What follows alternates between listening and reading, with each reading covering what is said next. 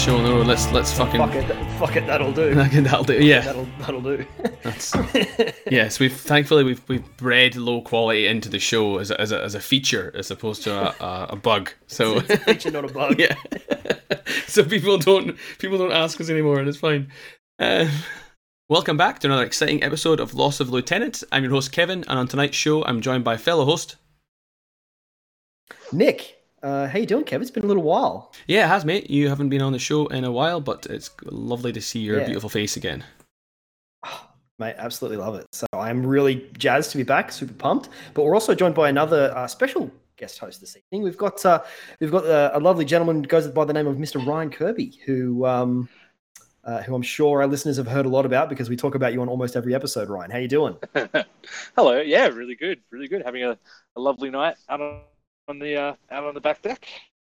Beautiful night to have a chat about some our favorite miniature war game, and also some super exciting news that we're going to talk about, which is the drop of season 13, Frozen Roads, Frozen Roads, Frozen Coke, Fury Roads. Yeah, you got it.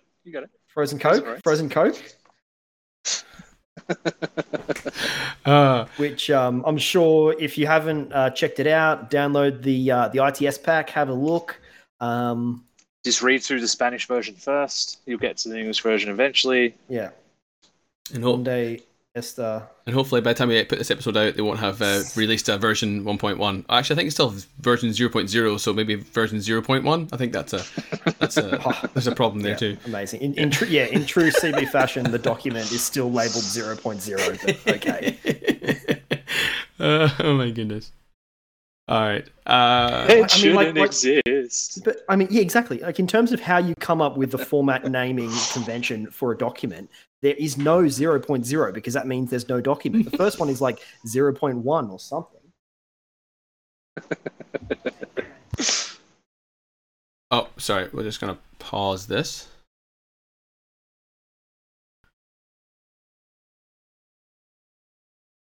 What just happened? Oh, so sorry, listeners, we were just interrupted there with Nick having to do some dad duty. So while Nick's off doing that, I will have the pleasure to talk to you, Ryan. So you haven't been on the podcast before, although like Nick said, everyone should know your name. But we don't really know much about you. I do play all you guys a fair bit. Yeah, we don't, except for you kicking our asses on the regular. We don't really know much about you. So do you want to just introduce yourself to our listeners? Yeah, sure. So I have been playing Infinity for, I think, 3 or 4 years now. I got into it just as something a little bit different and a little bit sort of separate from the big sort of 40k and Age of Sigmar communities that I was a part of. Something that can sort of just be a little bit my own. And yeah, I sort of have really taken to it. I have... I think every Aleph model that you can get, but I've also got, I can field armies for all of the hack sectorials, and I've got a vanilla Pano army that I'm trying to make work, and I just got Cosmoflot, and so yeah, I've played a lot of games with a lot of different factions, and the thing I'm trying to make work, the thing that's been really good over the last sort of couple of years has been just the sheer amount of games I've played against other people all over the world with all sorts of random factions on TTS. So yeah, it's been really good. I feel like I've honed my craft a little bit. But yeah, no, I've been playing Toy Soldiers for many years. You got into it. You got into 40k like the most of the rest of us, I guess. Yeah. I started playing 40k when I was sort of a wee teenager, and then had some quite terrifyingly competitive friends that were playing Fantasy 6th edition, I think. 6th edition. They convinced me to sort of join with them, so I got my first little bite at like real competitive play. I'm playing Fantasy with Skaven. Ooh, nice. And yeah, so yeah, and I've been playing a bunch of 40k and Fantasy into Age of Sigmar ever since.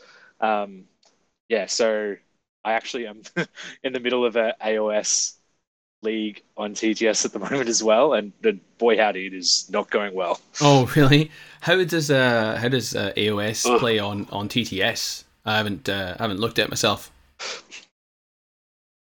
Nah, not good. It's yeah, it's there's a lot. It's a very it's a great game to play uh when you can sort of look at it across the table, and it's just as sort of the video. I mean, I guess that's why what's it called? Total War has been doing so well, right? I mean, Mm, that's just such a perfect representation of the game, the tabletop game on the computer. That's sort of like TTS is a little redundant, but I mean, getting your leg over and like rolling some dice for AOS has been really good. I'm just so hard off the meta.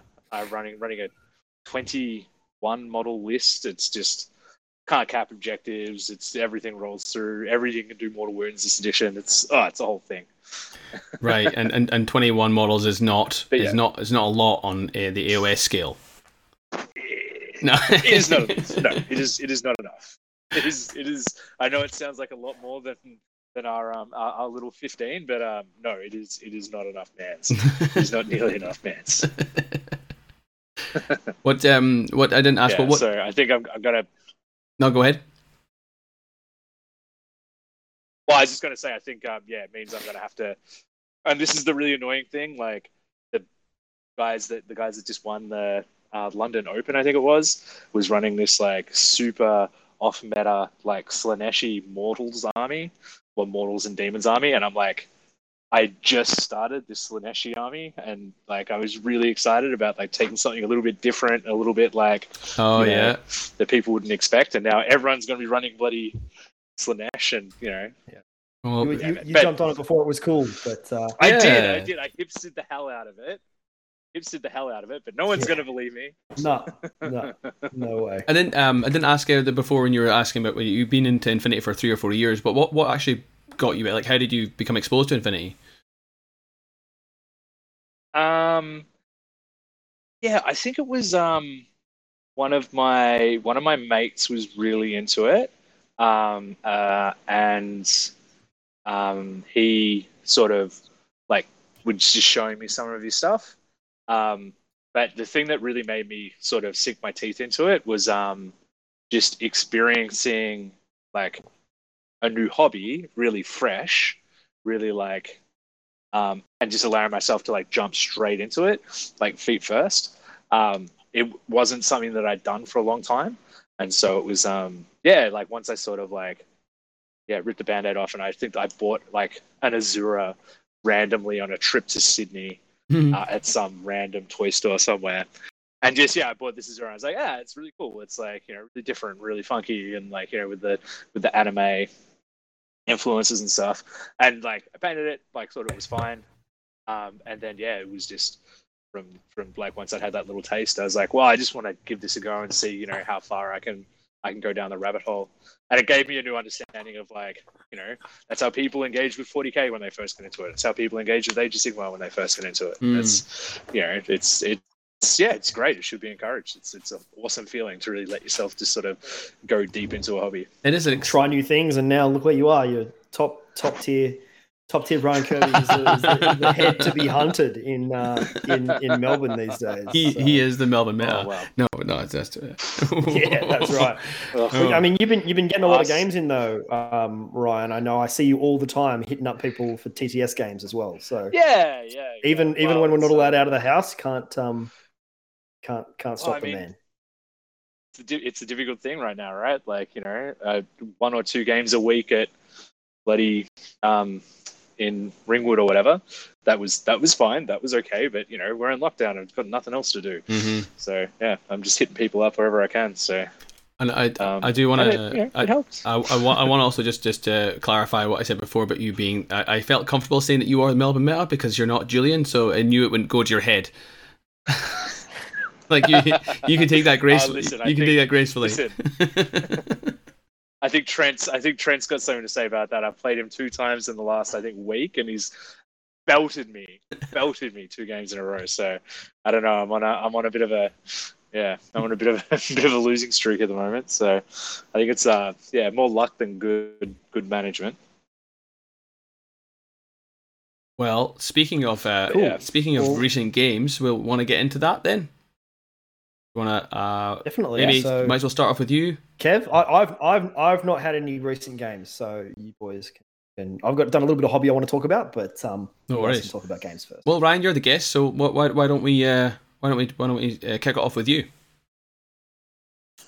Yeah, well, I mean, we had a tournament recently, run by Ben, and I pushed 4 Kahu foulbacks around the table, and blew up lots and lots of things.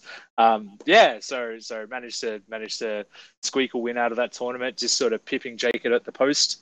It was a really it was a really interesting tournament.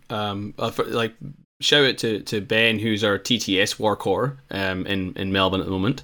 But also the tournament itself was quite. You just said there you ran 4 Kahu Feuerbacks, which is in our previous discussion on previous episodes about the Melbourne meta and how we like to null deploy, and then I feel like that Kahu Feuerback list is quite anathema to everything that Melbourne stands for. And actually, I think everyone who participated in that tournament, for whatever reason, all decided to go with similar lists or similar themes, I guess. Well, I don't know if it's the tail shaking the dog, but I mean, you guys did set up your we did October. Was it October? September challenge was like the alpha. So I think So I think everyone was like, well, I'll just two birds with one stone. Double up, boys. I ran the foulback, but I ran it into poor Russ, who had 3 Lu Jing, and I ran it into Hector, who had like a terrifying spell list with his own foulbacky Kahu, and and then I met up with Kyle. Oh no, Kyle in round 3, and he had this he was running a tag and had Brando Castro and a bunch of other sort of super killy push stuff. I mean, it was just super lucky that I ended up against a bunch of sort of alpha lists and just managed to out alpha them a little bit. So that's what it sounds like what's happened. Yeah, it was wild. I put this in the Discord. I had a practice game against Rob from Canberra. That it was the shortest game I've ever played. It was 2 orders.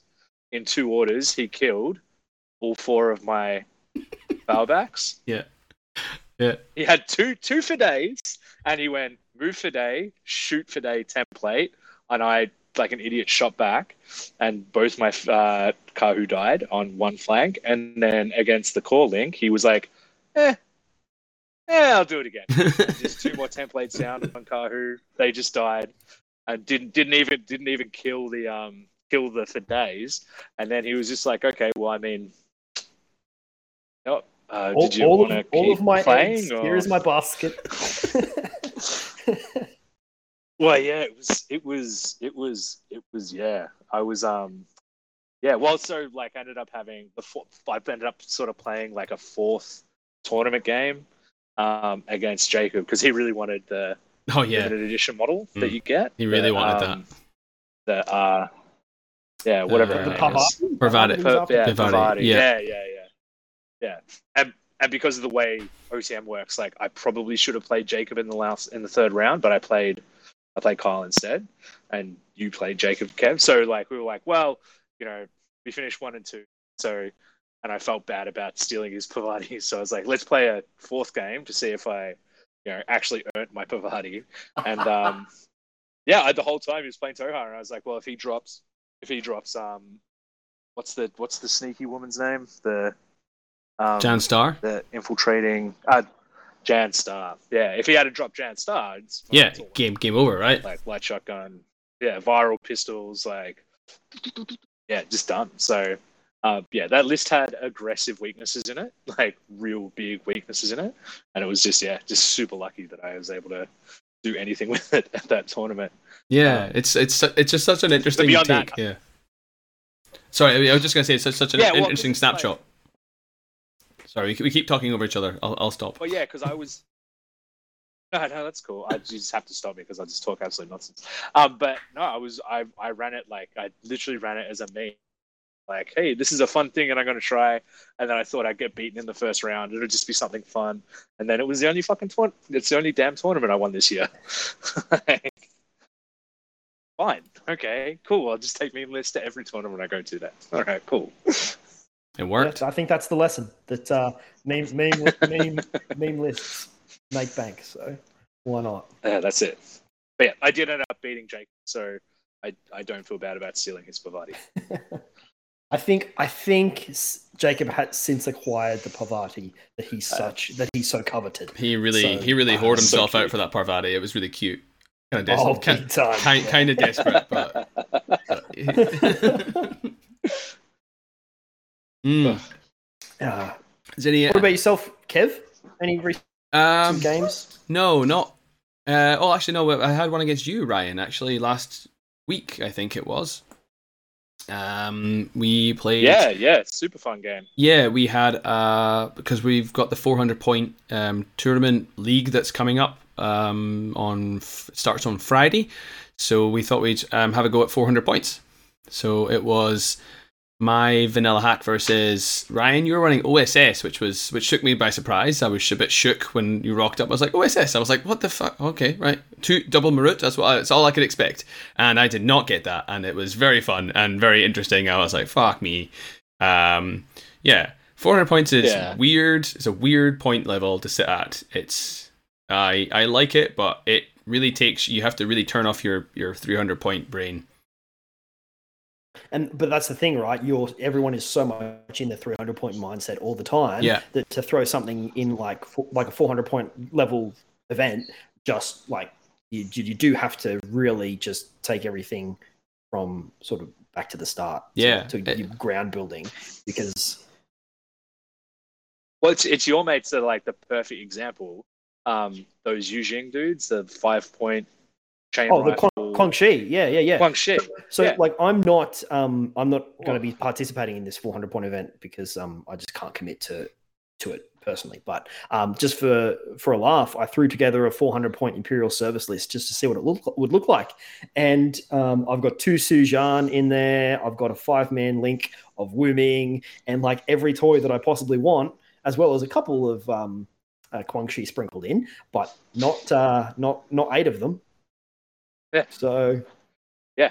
Well, it's that point defense stuff that I would have in my list, and rely on. Yeah. Because it can trade up so well that you just don't in the list I ran anyway, you just don't really end up having like points for. So, in OSS, you run 2 flash pole spots, because of course you run 2 flash pole spots. You have to run 2 flash pole spots, but you just can't. They just don't. Yeah, they just don't make the cut. There's just you can't fit them in. And I think Lamed. Yeah. So like I wanted to I found myself playing that game against you, and I played another game against Trent with a similar list that wasn't as well designed. And I was like, well, fuck, like I've got all of these hackers, I've got all of this hacking stuff, but then I've got no way of pushing a hacking network anywhere. Oh, that's a good point. It's weird. Yeah. Because you didn't have the cheap remotes with repeaters, Yeah. Yeah. Well, because I'm trying to run for this 400 point guy, 3 Nagas and 3 Dacis. That's very left of field. Yeah. So it's all sneaky, it's all hidden, it's all like cheeky, like out, sneaky stuff. Instead of just crutching on a Marut, because I've played the first 5 or 6 tournaments I went to, I just pushed a Marut around and killed everything. So I've done that. I want to try something a little bit different. And so I'm trying to do spread the love around a little bit, have lots of little expensive bits that can all sort of contribute. But it means that, that silly stuff that I wouldn't have necessarily thought about, but I turns out that I really crutch on the whole time. So net rods in case my lieutenant dies. Don't point for those. At least playing you, Kev, you killed my lieutenant in that game with the Fidei or whatever. And then I was like, well, I have 4 points. Yeah. I can't spend 4 points on an order. I have to spend 13 points, 15 points to fill it into the link. It was it was a weird feeling being like, man, I wish I had net rods. I wish I had net rods and Lameds in this list. See, it was bizarre. Whenever I build 400-point lists, I always kind of find that I still manage to include the super cheap stuff. But it's my top pieces that I just upgrade to the even more expensive versions of. Yeah. So, instead of a heavy infantry, I'm taking a tag or something. So I'm upgrading at the top end, but still filling out the bulk of rubbish. I think that's to find I approach it. That's probably the better way of approaching it. Trying to approach it like a 300-point list, except your hitters are even more dangerous. The problem I'm finding when I'm building lists is I'm like, oh, I can take this and I can take this, and then I have six pieces that are all vying for my orders, and I can only spend it on maybe one or two of them a turn, which then means I have a heavy infantry just sitting at the back going, just gonna chill out here. It's different, not being able to lean on flashball spots or things like Libertos quite as easily. But it's still an interesting exercise, right? You start looking at other profiles that you maybe didn't look at before. I can tell you, trying to run a hack list for 400 points, I'm now actually looking at the 10-point Coombiker because he's got a rifle like shotgun and an EMCC weapon, and I'm like, well, I have points for him now. I don't have to do the 5.1. I can go for the 10.1. And as we'll discuss later on with season 13, them now potentially getting cover and mimetism. That's a BS11 rifle light shotgun with mimetism for 10 points. Who also is good in CC. Mate, this season is just biker mice from Mars. Oh, I love that reference.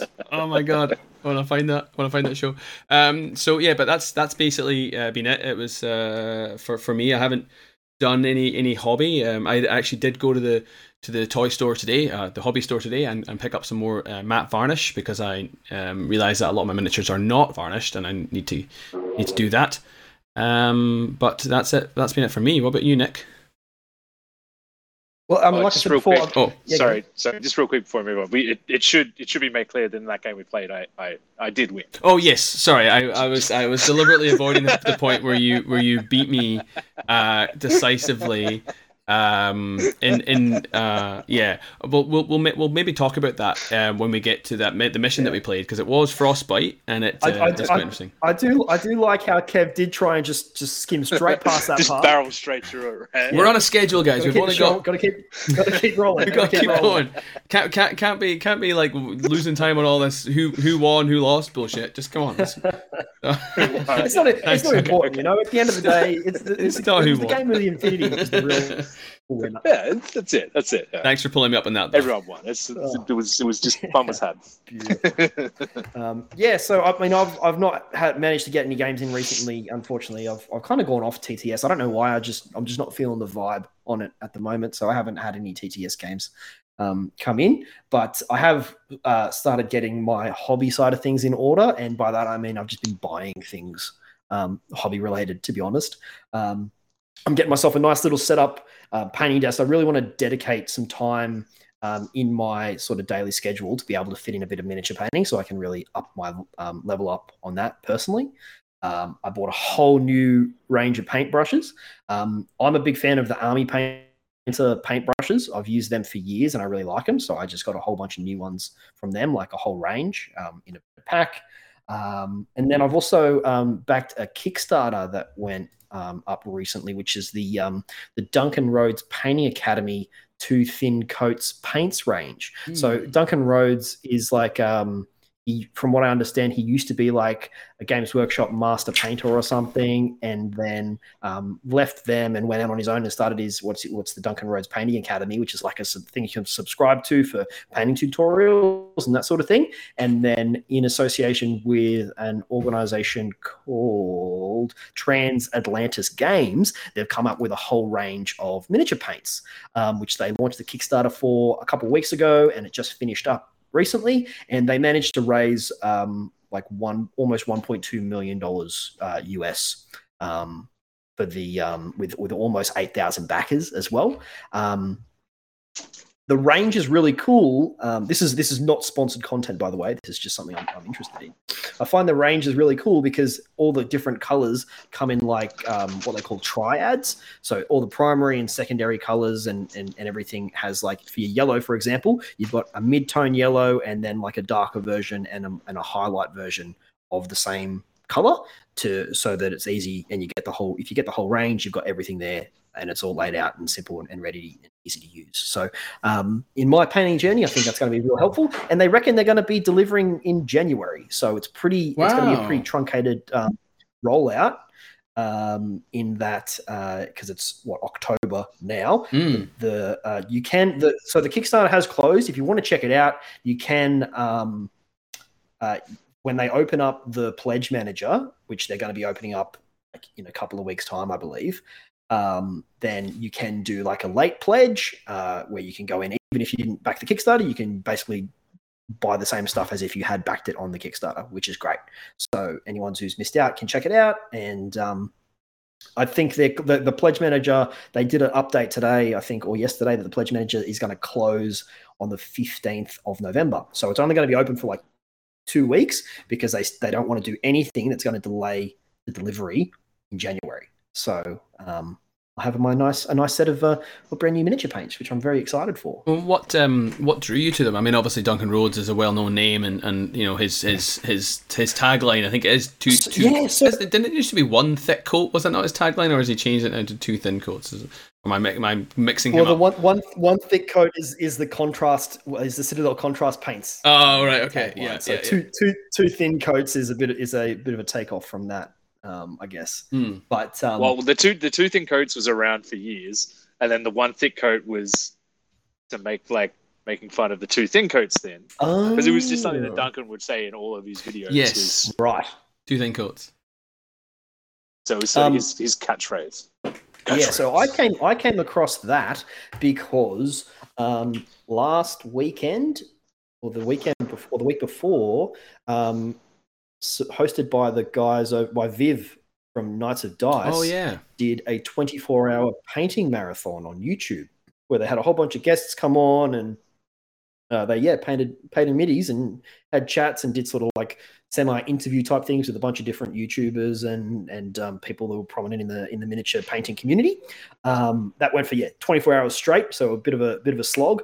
I probably tuned in for like half an hour here and there through the day, but at one point, where I tuned in, they were talking about this Kickstarter. So I'm like, oh, that sounds pretty interesting. I'm going to check it out. So that's how I heard about it. That 24-hour painting stream was to support. It was a charity stream supporting Beyond Blue. I put a donation in for that as well, which is great because it's an amazing cause. We've got a few charity things going on at the moment because we've still also got our charity Raffle. Yes. Right, yes. Now. Yeah. So if you want to get involved, you can win the prototype, I guess you call it a prototype Vostok that we received and were absolutely horrible to in the testing and beat up that we did on it. But Julian's managed to do a really great job of painting it up like an old T-34 Russian tank, which also would have endured a beating. So. You can for every $5 that you put through, you'll get like one entry into the raffle there. So we'll put a link in the show notes to that as well. We've already raised quite a bit of money as well, which is great, and that's going towards Lifeline. Yeah, and I've done the actual proper fundraising page now via Lifeline, so that's a bit easier than going through our Gmail. It's no longer dodgy PayPal deposits directly into Kev's account. It's now official Lifeline Yeah, I'm supported. totally gonna pass those along. Yeah. Yeah, so it's looking good. We've had a lot of entries, and it runs until the end of October. So we'll do the draw maybe when we have our next episode, or maybe shortly after that. That's good. Actually, I want to mention quickly you were just talking about the Knights of Dice Viv doing the charity raffle, the 24-hour painting challenge. Yeah, I was watching that as well, and it was excellent. Also, our own local Chris Topher Streets, he's also donating. I'm not sure if he's done it already. I'll have to hit him up. He was donating fully painted the Yu Jing half of Kaldstrom. Yeah, so he painted it during the 24 hours, and he was going to give it away to anyone who donated. So I'll have to actually find out who won that, because I was pretty keen. Well, they managed to get a whole bunch of. They managed to rake in a whole bunch of prize support for the 24-hour event. So I believe they're going to be doing another stream where they sort of draw names for all the stuff that. Oh, right. So actually, check out the Knights of Dice Facebook page to see any info on that as well. So yeah, cool. All right. They managed to raise like $11,000 or something. I think I think when I was watching it, they just broke. They broke 10 grand when I was listening. So yeah, not surprised they went over that. So yeah, excellent effort from Viv and Ed and Chris and all the other guys who were on the stream. It was fun. It's fun just to sit down and listen to them chat. It was a lot of fun. It was great. Right. So what else have we got? So we've got some recent releases and news to talk about as well. So as most of you will be aware, Fiddler and the Authorized Bounty Hunter bike is now available on Army. That came in last week sometime. So people have been getting to grips with those profiles, and obviously we'll be talking about the biker later on in the show. Tag Raid, the video for the Stein Drag, basically a dragon. Tag Raid is going to come with a dragon. So along with the big worm, they now have a flying beast. What I like about this is the so worm. Cool. The worm's on like a kind of deserty world, but this dragon looks like it's on a snow world, which I think kind of lines in quite nicely to Frozen Roads, because it's on Concilium Prime, one of the planets. What's it called again? On Helheim. So I'm wondering, because Helheim is also a mining colony, I'm wondering if this like expansion or whatever they're going to do for Tag Raid is going to be on Helheim. So that's pretty interesting that they're doing that. Tie into that, yeah. I mean, I was very much on the fence about Tag Raid, and then I saw this dragon, and I know, right? Just pulling us in.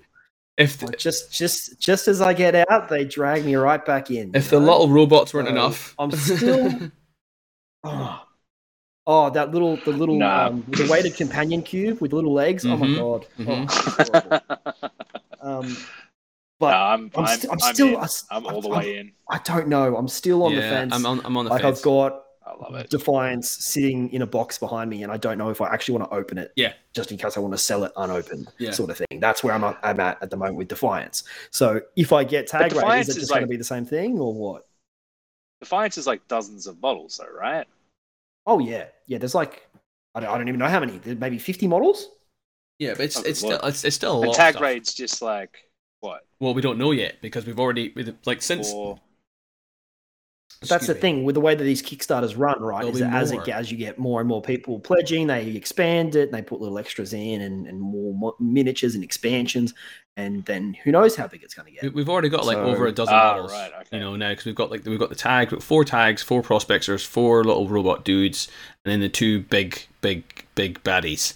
So and then we haven't heard anything from. So 40 models.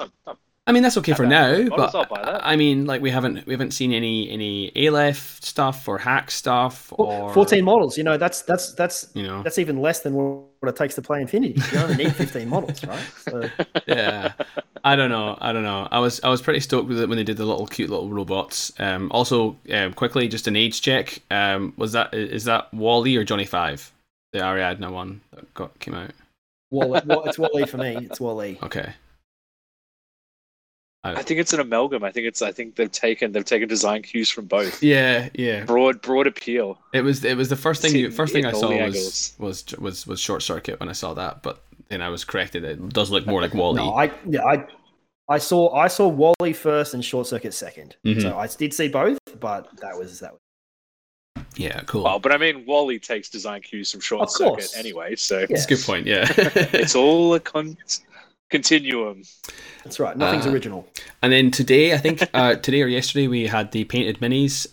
So we've seen the renders. We talked about the renders in the last show, but we've now seen the painted minis for Mendoza, the Zondramotes, the female Varangian, and Saladin. So what do we think about those? Well, I was getting the Varangian anyway, but I'm even more impressed now that I've seen one painted up real nice. I feel like Saladin, I can't decide if he's like using his fingers to count with, or if you kind of look at it a certain way, he's got his hands in front of himself like he's holding a football and he's the quarterback. Oh, yeah, I see it. What the play is and throw the ball. So that's my. I like the miniature, but the Varangian, I just don't know. I really like the other ones, right? I really like the other ones. I really like. Well, there's only one we've had so far. It's only been one other one, right? Yeah. Oh, sorry. Yeah, sorry. Yeah. The no, what's the person from Aristea? Who everyone was proxying as Varangian. The chick. So yeah. The chick. In the 18. Valkyrie. Oh my god! I'll check. Oh yeah, I get you. Valkyrie. Yep. Valkyrie's practically a Yeah, that's a good point actually. Yeah, I don't know if she is, but I definitely the aesthetic is very. She's more closely tied to the first Varangian we saw, whereas the second Varangian we saw is more closely tied to Cosmoflot. And it's interesting that CB are doing this. I like it, but it can be jarring for some people who might want both those Varangian models to play in O12 and go, well, one looks like this and the other one looks like Beast Mode Varangian. Like they might not like that, but I personally think it's cool that they are taking different cues. I just wonder if they'll release more and have like another kind of theme. I don't know if they will, but it would be kind of fun to have like. But I mean, Varangians are like in so many different factions though as well. So the idea being that you can have one that's kind of themed more towards this faction, whereas the next one's themed towards the other faction, and then you'll have another one. I honestly don't expect them to necessarily release more. No, but I like the concept. I mean, they're in O12 and they're in Ariadna and they're in a couple of the NA2 factions. So it's basically one O12 Varangian and one Ariadna Varangian, and that's your lot. But I mean, it would be nice to have a box of 4 that is maybe something a bit more generic, something that could go into both factions. So something that looks like a warband but isn't super Russian or super space person. So I'd like to see that. That'd be cool. Space cops. Space cops, yeah. The one with the axe still has like Ariadne like designs on it. Surely it does. It just clearly fits the O12. I mean, it's also in large part down to how it's painted. I think too. I think you could definitely paint up that O12 one to look more Ariadne and just by painting it green or something. So I get it. And I know some people are probably upset that they have this kind of Russian one that's carrying a trench hammer, which it doesn't even have on its profile, which is odd.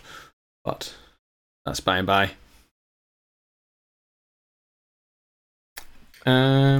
Anyway, so we'll move on and we'll talk about upcoming. Trench hammers do look kind of threatening. Well, they do look cool. It's just they do look scary. It's just odd. I think it's over the top. The other one with like the two-handed axe looks way cooler. Anyway. Go on, Kev. Yeah. Make your segue. Upcoming events. So, as we mentioned earlier, Operation Cool Breeze is due to kick off on the 7th of October. That is Ben's 400-point league on TTS. We've had a few later entries come in. I think some international players are coming in, so that's, or at least interstate players are coming in for it. So that's going to be really exciting. 400 points we were talking before is going to be a very interesting few weeks to see what the lists look like, what the armies look like. Really excited to throw down some 400 points for that. So I think there's still sign-ups available. I'm not sure. I guess by the time this comes out, it probably won't be available. I believe. Oh, he just sent through the first matchups. Oh, right. As we were setting up to record this. So. Oh. Yeah, no, the entries for that have closed yesterday. Oh, okay. Right. So no new entries. But if anyone out there, listeners, if you do have any events coming up and want us to have a chat about them or spruik them on the cast, feel free to send the info through to lossoflieutenant@gmail.com. Gmail.com. That's it. Happy to talk about it. Good one. All right, and we then also have our September challenge, which was the Alpha Strike, the Way of the Alpha. That has finished, and we have announced a winner. So congratulations to Theo for his entry. He talked about his experience playing Dashat, so that was good. We had 6 entries in the end, all of them excellent. Some hilarious stories. Jordan, especially running his Sujan duo, that was a really bloody battle report. It also, I think his opponent was also running something similar, as in alpha striking, and I think his opponent was playing JSA, and he ran like 4 bikes. And of course the bikes went second, and the Sujan duo was just like, guess I'm gonna shoot some bikes then. But he had some success with the +1 burst heavy shotgun, which obviously made short work of those poor Arigato bikes, unfortunately. But as always, yeah, great reading all of your entries and hearing the discussion around the broader discussion around alpha striking. So with that in mind, on those monthly challenges as well, we do have Kev. You've just received a nice little package of a whole bunch of Lost Lieutenant patches, which oh yes, we posted it up on our Facebook as well. So to offload some of those, as well as obviously whoever wins the monthly challenge gets the blister pack of a miniature of their choice. Also, just some random entries or special mentions, we're going to send off some of those patches too as well. So if you want a Lost Lieutenant patch, they're going to be limited edition and hot property. So get your entries in. Yeah, we have about 100. I don't know if it's just Oh. Sorry, I just got to say I don't know if it's just shorthand between the pod, but you've got in the show notes here, you've got Jordan's list down as the Susan duo.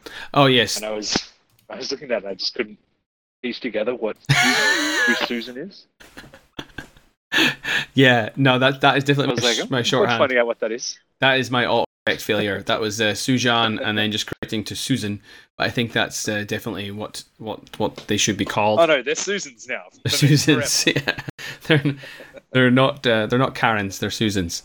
Yeah, no, good. Yeah, good. We finally have got our patches. They came in the other day, and we've got some of those to give away on future challenges. So speaking of which, the October challenge is Need for Speed. So in line with ITS 13 and the prevalence that of bikes in the game, make use of mobility. So this doesn't have to mean bikes in particular. It can mean anything that is speedy. Anything that's got 6.2, 6.4 move, 8.4 move, bikes, tags, remotes. Anything with movement skills such as climbing plus, dodge bonuses, or even terrain skills. Just experiment with lists that make use of these. Gotta go fast. Yeah, make use of the units in the game, in your army, with these skills, and see if you can pull off any neat tricks. I know terrain itself gets kind of downplayed as a skill in the game. Obviously, CB are trying to address that with the new season. So, what better time to dig through your collection and find those units that can benefit from those blizzard zones and those Arctic conditions. So as always, you got to the end of the month to write an essay or a battle report on your experiences. Send it over to us at lossoflieutenant@gmail.com. A random winner will be drawn at the end of the month to win a blister of their choice from the Legend over at Toy Soldier Imports. And then we also are announcing our very first quarterly challenge, which was something this is big. This is big. This is huge. So we've had lots of support over from you guys over the last year of us or whatever doing us doing the challenges, and we've had some people write in and ask us if we're going to ever do a hobby challenge, and so I thought, well, let's get it done. Let's do it, right? We've got to the end of the year. Some of us are getting a bit of fatigue right now in lockdown. Some of us maybe have been enjoying freedoms and maybe have been neglecting their painting queue. So this is your opportunity now to finish something, get it done, as it were. We've all got Defiance has come through our doors recently. Some of it's been sitting for a lot longer for those who got the split shipment. And I have yet to put any paint on my Defiance miniature, so I've set myself a challenge to do at least the Defiance core crew, which I might not make, but I'm gonna do it. I'm gonna do it. And that's the thing, though, right? We're not saying what you have to do. You have to set yourself what your own goal is, and then you got to get her done. So, set your own objective, and then over the next 3 months before the end of the year, is that October, November? Yeah, by the end of the year, get it done. Yeah, done. And then and that's what are you what are you going to be doing? Yeah, we do. So the prize, given it's a quarterly challenge, Toy Soldier Imports are sponsoring this podcast, and they will be a winner of the challenge will get a small, like the box sets, like not the army packs. Like a box set, so those like 3 to 4 miniatures. Yeah, regular size box, like the ones you get like the 3-4 miniatures in, usually one of those boxes. So yeah. So if the winner comes in and is like, oh, Crimson Stone is in a box, so I get that. Like, no, a small box. Those those wee ones. Orange ones. The orange ones, yes. What are you got? What are you planning on doing, Nick? Mate, I honestly haven't really laid out my own plan as yet, because I've got things on my painting table, but I don't have much Infinity on my painting table. Most of my Infinity stuff is finished. That's I don't have many projects on the go at the moment for Infinity. So if I want to pick a new project, like looking at my shelf right now, I do have Crimson Stone and Caldstrom sitting unopened over there. So maybe I could jump something out of one of those and paint her up. So, did you get all your tack painted, bro? Yeah, I've got all the tack painted, sitting in a nice little display shelf over there at the moment as well. So, that's awesome. Yeah, no, I was actually really proud of that that little achievement. So, sitting over there, literally, I have had one game with them. Yeah. Not enough in-person games, damn you. But maybe one day. And that's a good point about the non-Infinity. I have had some people say, does it have to be Infinity? And look, I mean, we're an Infinity podcast, so yes, preferably. But even if you don't... If you probably prefer it. Yeah, we'd prefer it. But I mean, you can also look at, it doesn't have to be miniatures. It can be terrain. It can be something else hobby-related. Maybe you've got a hobby desk that's in desperate need of some, zhuzhing up. You've been sitting there in your cramped corner desk, and maybe you want to just get in bigger desk or whatever. Like, do whatever it is. Just set yourself a goal to do it by the end of the year. So, again, it's broad. It can be 1 miniature, it can be 100 miniatures. Just get her done. You got anything you want to get done, Kirby? Yeah, I think I'm going to finish that that Yujing army that I bought. They took to a couple of tournaments in the window that we had where we could actually have proper face-to-face tournaments. I got that usually. I painted a blue wolf real nice, and then everything else, like, got the yellow done, and it's just sitting there looking at me. Oh yeah, that was it's a good looking yellow. Yeah, I had a really good time, getting the airbrush out on it, and I just sort of never got around to finishing it. And I've got Cosmo, but I think they're sort of like, at some point I'll get them done. I don't know if I'll commit to one day. Yeah, I don't know if I'll commit to having them done by the end of the year. It'd be nice, but I've also got some other stuff going. So just finishing the Eugene might be the way to do it. Nah, very good, very good. Cool. Well, that probably is going to wrap up that part of the show, do you reckon, Kev? I reckon Move so. on to Yeah, I reckon we move to talk about the big old ITS Lucky 13. Yeah, I reckon we maybe move to a quick pee break, and then we'll come back and we'll get stuck into Frozen Coke, Fury Road. That yeah, Fury Coke. Coke of Fury, the Road of Fury. Yes, let's go, and we'll be right back. All right, listeners, welcome back. We are into the second half of the show now, where we're going to talk about ITS 13, Frozen Roads. So this dropped literally yesterday, and apparently there's already like 3 podcasts that have put out their episodes on it. So I guess we're last. It's okay, Kev, because the hot off the press from Lost Lieutenant, we're the only podcast who's recording after the official document has actually dropped. So everybody else you listen to is on the 0.0 version, which has been updated and changed. So good luck with all your mistakes and addendums you're going to have to make in the future, guys, which we will never, ever have to do. Nope, no mistakes from us. You heard it here first. 100% correct that information. That updated document that I definitely interrogated exhaustively. Yeah, we are not. took a look. We are not Mayacast. We get things right. So we'll just get stuck. Shots fired. We'll just get stuck into it. Let's go. So we'll just touch on the basic concept of ITS 13, because I feel like that often gets glossed over by others. They just like, right, where's the missions? What are we doing? Let's play. But it's important to understand why these rules are in place. So, basic concept is it's based on Helheim, which is the Antarctic continent of Concilium Prime, which we all know is the planet that's under attack by the Combined Army. It's a scientific and... I guess, sorry, just Kev, before you jump into that, like Fucking taking hell. it even a step further backwards, a step further out, Right. is that CB used their ITS to further the story. It's a very good point. Thank you for mentioning that, Nick. Yes, because which I just wanted to mention. So this is a progression. It is further in time from where we were in the previous season. yes, that's right, and it's also further. It's also we also know that N4 dropped. We're now 180 years in the future or something like ridiculous like that. So the things have progressed, and now Combined Army have the Well, last season they got their stronghold in the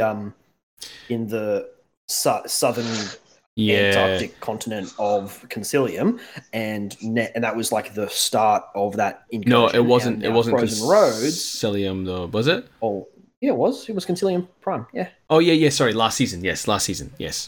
Whereas, and then this season is then the extension from that. Yes, and I was trying to remember the name of the gate that has allowed Combined Army to attack Concilium, and I can't remember it. Cerberus, because I had a tournament named after it. So the Cerberus Gate is now what the Combined Army are pouring out of, and able to launch direct attacks on Concilium Prime. So for this season, we are on the Antarctic continent for whatever reason. We know that it's an important scientific and mining outpost, which kind of starts to make a little bit more sense as to why these rules are here. So some other information is miners who work on the Antarctic continent would use snowmobiles to get around. It became a popular pastime, and then it sort of turned into a sport, but morphed into using modified bikes because they, I don't know, for whatever reason, were faster than snowmobiles. Go figure. And then, of course, Combined Army are attacking, and essentially, yeah, it's kind of like this is the skirmish that's going on the Antarctic continent between the humans and the aliens, with these miners and scientists, I guess, who are using these bikes to get around and are helping each side of the warring factions, I guess. So that's a little bit of background. Looking at some of these rules that you see, like that theme of high-speed bikes is definitely emanates throughout the special rules, as well as the setting, right? I'm not sure if we've really had a season that has specifically stated you are in this location, right? So these missions have certain things like your blizzards, like your Arctic terrain or whatever it's called. Yeah. Whereas previously it'd just be like, yeah, these are the rules, you can kind of use them sometimes, but actually what we're looking in season 13 is that, okay, this is where the conflict is happening. This is where your games are being played. It definitely feels a little bit in the lore. Yeah, I mean, well, they've had in other seasons, like they've had like running themes. You know, the data trackers were all like weird.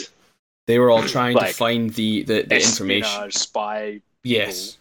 Like, yeah, with the hackers, and then the one and the Xenotech. The Xenotech Remember was that? when they were trying to find. They were trying to find because they're all trying to find the Xenotech that was on Acontecimento. No, not what's the other one? Paradiso. They're trying to find the Xenotech on Paradiso, so that's why everyone had a Xenotech who is like, you know, your shitty Indiana Jones who's going around and digging holes for you while you're like covering them. So, you know, these all make sense when you do that. You know, if the rule is shit, at least if you can understand the reason why it's there, it might soften the blow, perhaps. So I like it. I like that it makes a bit of a theme around your games and your tournaments, and it always, even though this is the ITS, so it is the rule set for the competitive framework of the game. That is how most people play Infinity. So to have story attached to that as well, I enjoy. I enjoy, even though I think sometimes it pushes the narrative. Yeah. And it's funny because people were like, well, if it's a tournament setting, why are we having all these weird and random rules? And like, well, because a tournament doesn't have to be chess. A tournament can have all these fun and interesting things. It allows the designers to flex their creative muscles. And as you said, it's because we mostly play in the tournament setting. So I think by and large, this from what I've seen so far, this season looks like it's going to be well received. But we need to get into the changes. So I've made a list of changes on the run sheet. So we'll kind of go through some of the general changes, then the kind of more mission-specific changes, and then also talk about which missions those are affecting, and then also if any of the missions have changed from last season. So up first, one of the big changes that we've seen from last season is the scoring has changed. So whereas in season 12 it was obviously you've always been a big advocate of this game, this change. So I'm glad we've seen it put in here. So yes.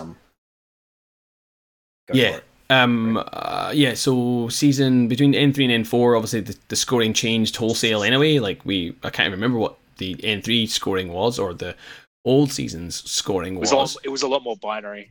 Yeah, it was like, I can't even remember now. What was it? It was like fucking. Anyway, it doesn't really matter. It didn't have the offensive bonus and the defensive bonus. Those came in last season. Yes. But what we're seeing now is also a rejigging of how your victories and ties are scored as well. In terms of that. So when season 12 dropped and we had some communication from Heloise about how they wanted to make it more like rugby scoring. So I was like, oh, awesome. I know what rugby scoring is, being, you know, having watched rugby since I was wee.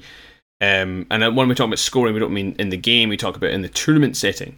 So I was like, excellent. So when season 12 came out, and I looked at it, I was like, well, that's not rugby scoring, Heloise. You're nearly there, but you're not quite there.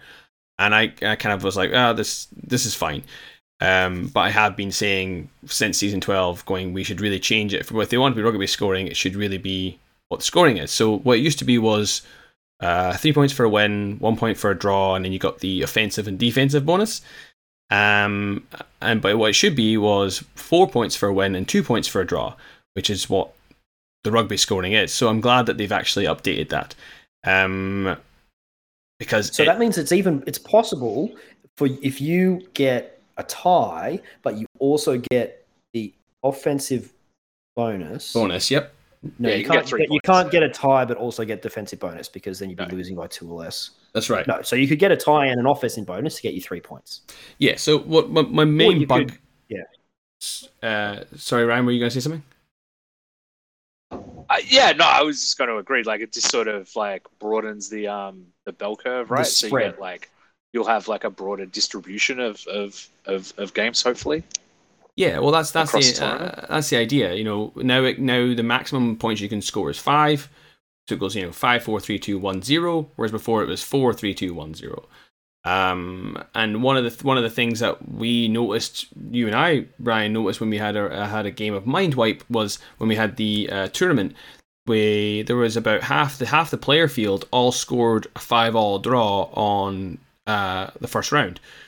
a 5-all draw Yep. in the old rules was you get 1 point for a draw and 1 point for score for an offensive bonus. So you get 2 points, right? But if someone who lost 6-5 also got 2 points, so which never made sense to me. I was like, well, I've drawn, but I've got the same points as someone who lost. How the fuck does that work? Oh, I get you. Yeah, 6-5. So- Because if it's 6-5, you get the +1 for the offensive bonus and +1 for the defensive bonus, which Correct. is the same as a 2 for a tie. Correct, Okay, I yeah. understand. So now with season 13, if we got a 5-all draw again, Ryan, then we would both get 3 points, whereas the person who lost would get Yeah. only 2. So, only 1 point less, but it's still it's because the TP is the main bracket when we you're work only off of. scoring 5 possible points, yeah. Yeah. There's more of a delineation, more of granularity in that, and it also means that you're going to fight for it. Even when we had our recent online TTS event, I ended up drawing with Kyle like 3-all, but I end up getting the same score as if I'd lost 3-2. So kind of shit. I think like this kind of appears to be like an innocuous tiny tweak, but I really think it is going to have a massive impact on the way that tournaments results come out and the way that we see the spread of players and where people land up. You're going to have a lot less because there's more of a range. You'll have a lot less people. listen, ending, I was on the same number. It's going to be much broader. So Massively. Yeah, it's only going to really impact the midfield, right? Like it's not something that No, if Everyone has to worry if you're about so winning, much, if but- you're winning, you're actually winning by more technically. But now it means at least if you draw and you get the offensive bonus, you're on 3 points. Whereas someone who won but only Sorry, scored. I had but- to subtly, No. yeah, I had to Kirby, subtly channel as some Julian there. Oh. being a I am just that good. being a midfield player, that's why I'm so excited about this because I'm going to be the most impacted. This is me chasing third all the time. This is going to help my ability to maybe just get on the podium this time. That's what I'm all about. I love my draws. That last game that we had, Ryan, who won that game? I can't remember. It was too long ago. He doesn't concern himself with the what is that line? Machinations of mortals or something. The lion does not concern himself with the opinions of sheep. Yeah. I actually, to be honest, like I don't remember. Did you beat me in that game? I did, yeah. Somehow. Oh, cool. That's like that. It's like the end of Mad Men. It's like I don't remember you at all. Oh yeah, that's right. Yeah. That's right. That was when I was chasing your heavy infantry dude around the table, firing everything I possibly could at it. Oh yeah, that was maddening. Oh, I love that game. Oh no, That sorry. was The so line is good. I don't think about you at all. Sorry.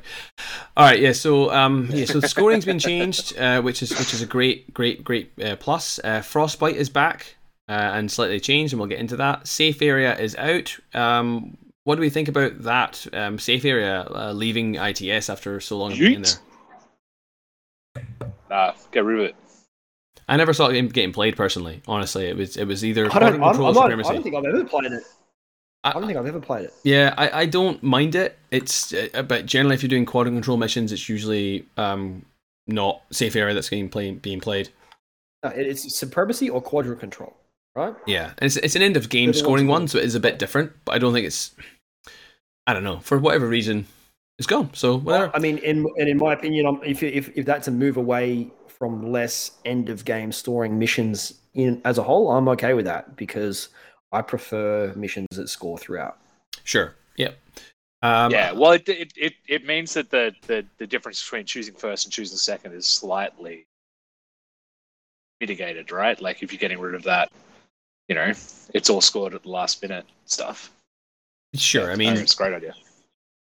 Yeah, I guess safe area was mostly all about scoring at the end because you didn't even push buttons. You had to secure consoles and dominate quadrants at the end Being of the face to game. face with consoles. Yeah, which was like, ugh. I mean, acquisition's hard enough, and then you got a safe area, which is kind of similar to that. Pain in the ass. Yeah.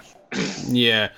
So that's cool. We've also in the ITS. I'm glad to see Frostbite back though because that's a super fun mission.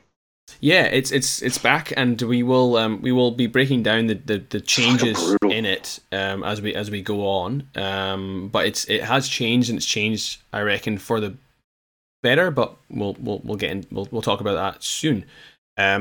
a cool thing that CB have done is they've also added the diameter of tokens in the ITS pack, which doesn't sound like a big deal, but because most of the time you're using 40mm objectives, but there are some which use 25, namely Capture and Protect, which uses beacons.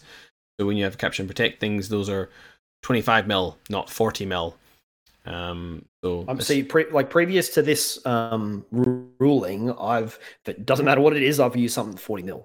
Yeah, and I think most of them are, but like the differences are like the supply boxes are 40, but when you extract it, it's 25.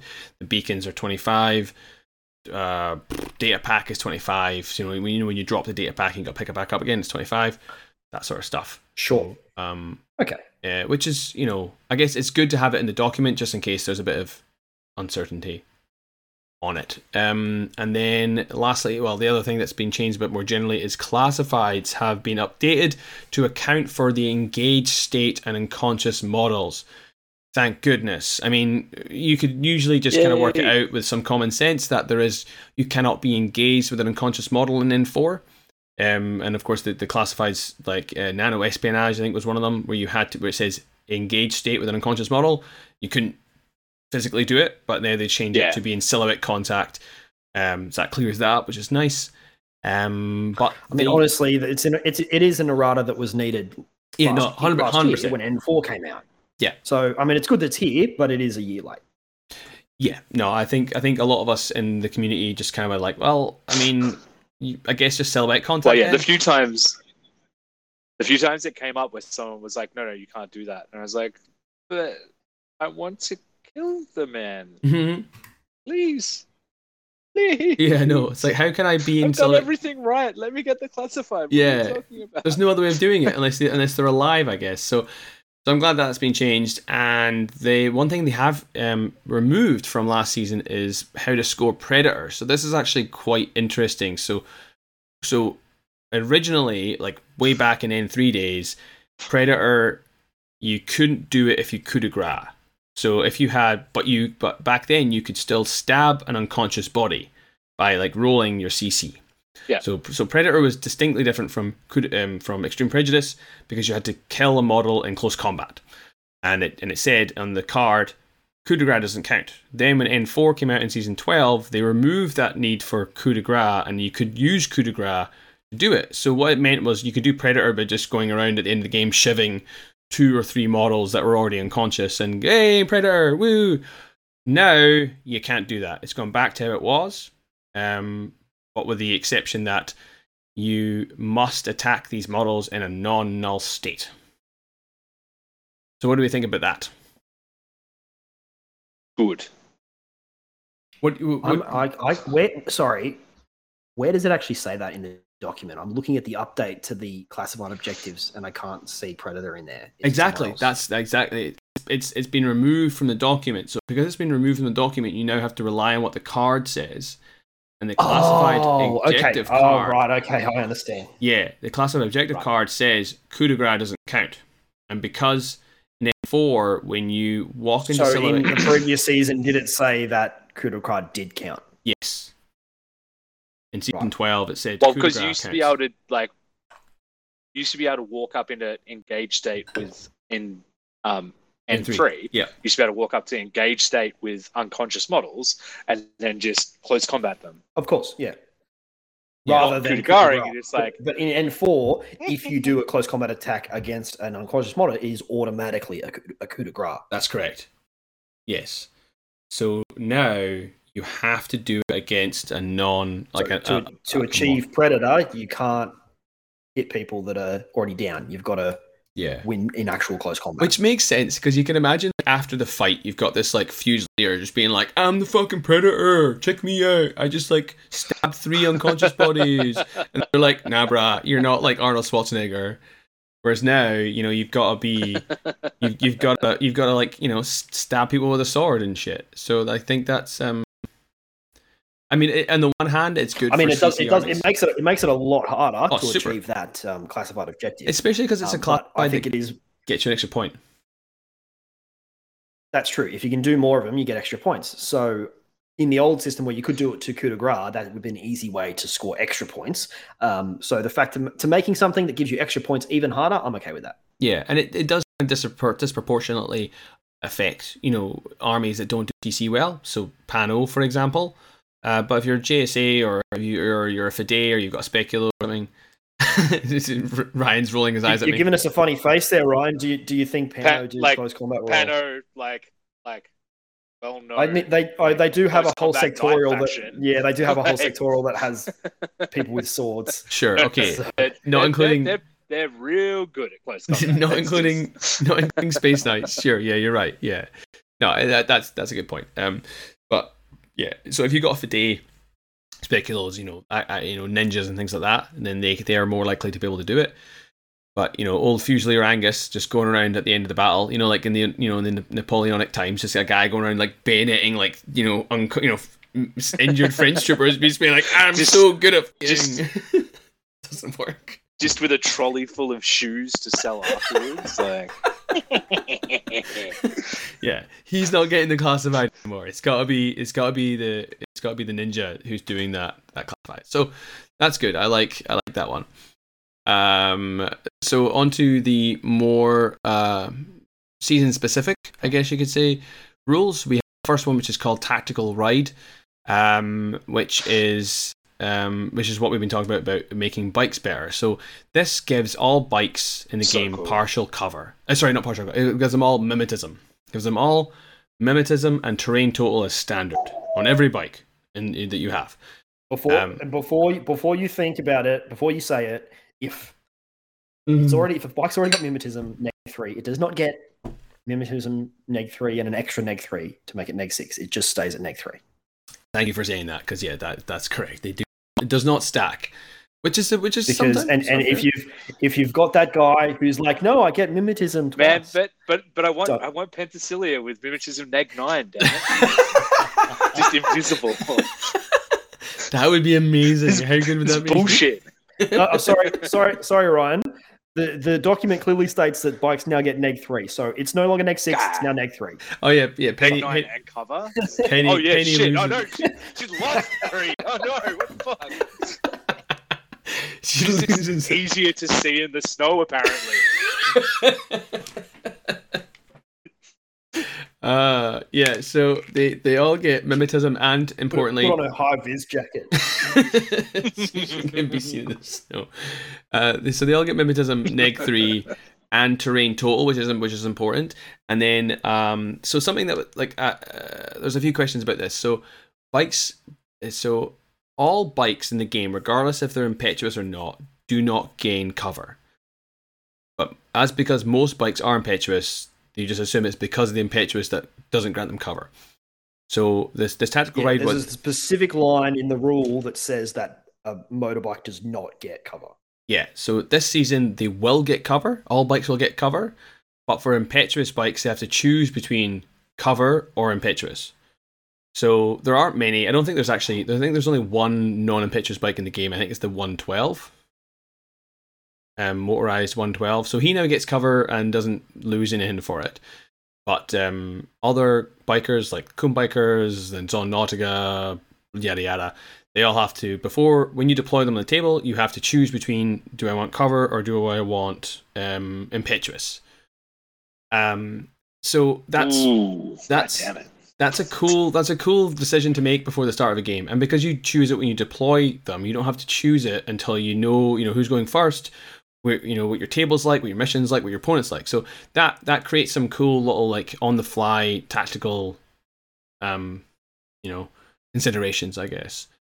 What do we think about this? It's really going to be impacted by the table that's in front of you, right? And the path that you might be able to take as impetuous, or if there's loads of scatter, then you'll be able to get cover everywhere. And it's really interesting choices you're going to have to make. It is. One of the interesting things that just brought up is so you choose when you deploy it, and there's a bunch of, we haven't gotten to it yet, but there's the authorized bounty hunter bikes. What do you do with bikes that get booty? You choose before or after the booty roll. Ooh. It all happens. It's like an order, Kirby. It all happens simultaneously. Okay, cool. Yeah, no, that's a good point. Because if I roll up a sniper rifle for my bike, Yeah, you're Yeah, gonna be. he's getting cover. No, He's no, getting no, cover. no, That- no. I that's mean, not you, his- you that's cover. obviously, if he gets a sniper rifle, you want to have the extra impetuous phase order to get that free shot out, so he can be shooting more with that amazing good gun. point. Yeah, no, obviously, yeah. It's No, the sorry, obvious I can't- choice. I can't believe what I was thinking.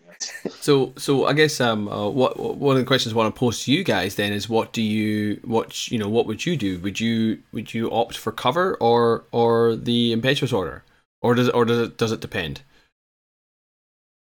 Well, I think there's a line in the sand, right? So, like, there's bikes that you take for the purpose of like trading up. So, like the bikes in Ariadne and Huck, right?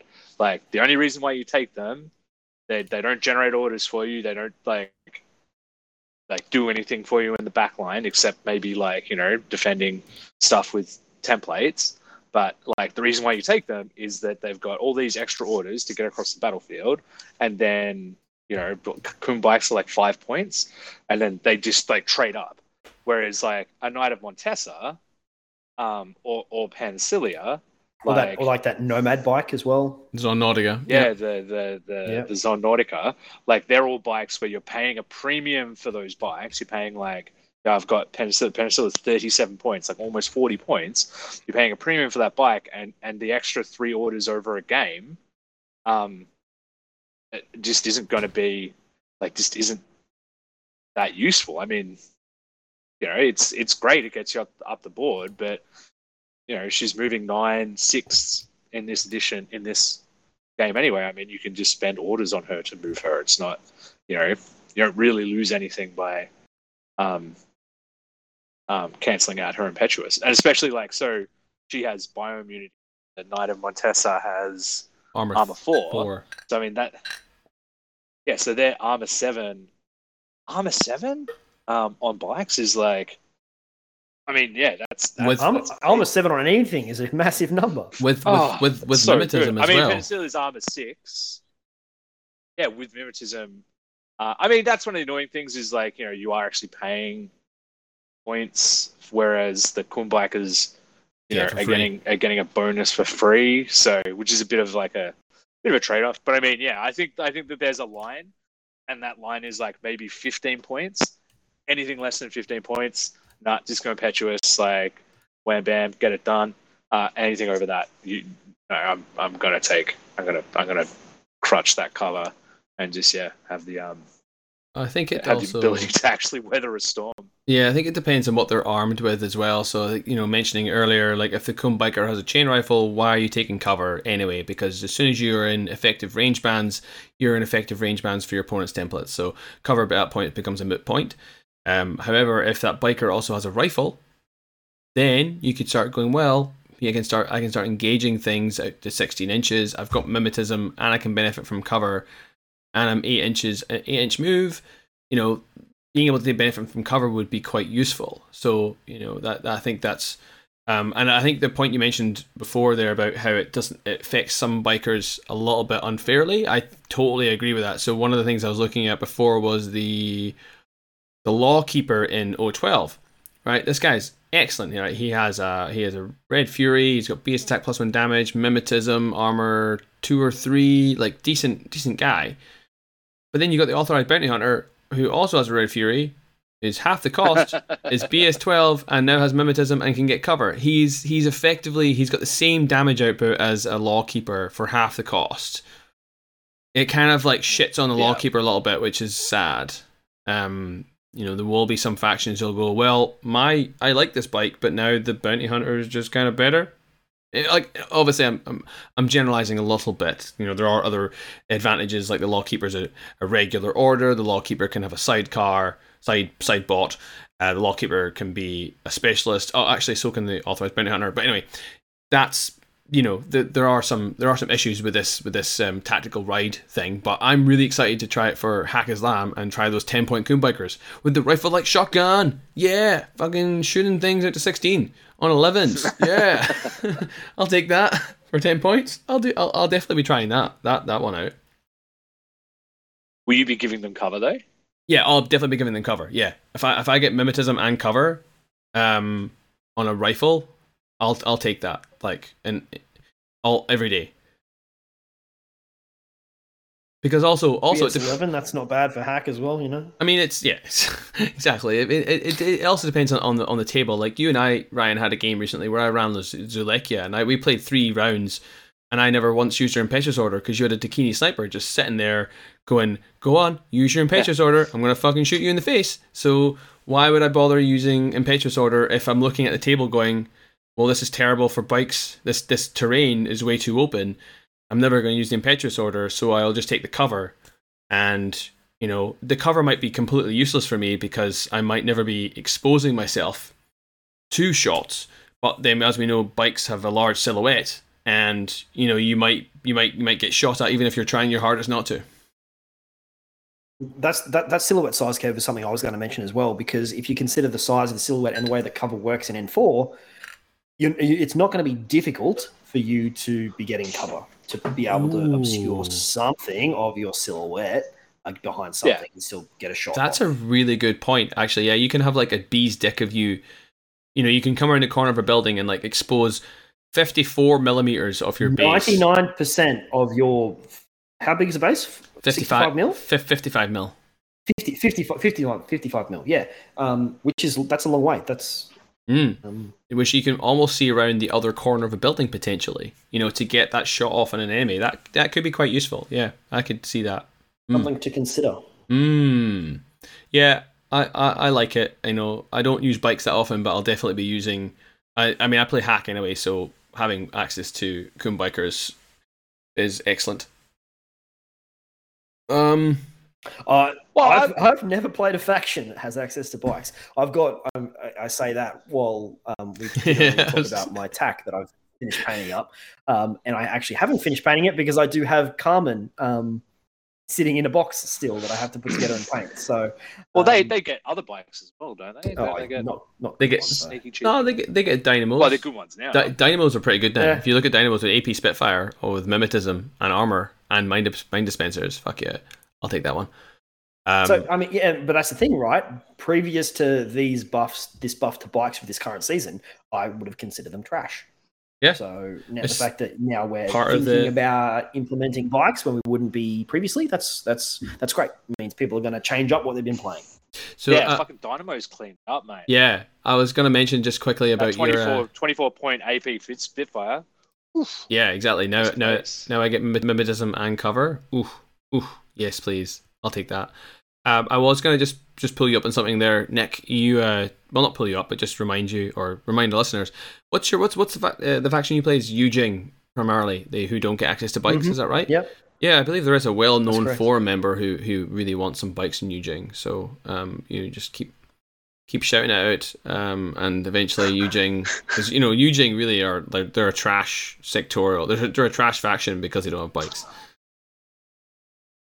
What is this? What is this low-hanging fruit that I've been exposed to?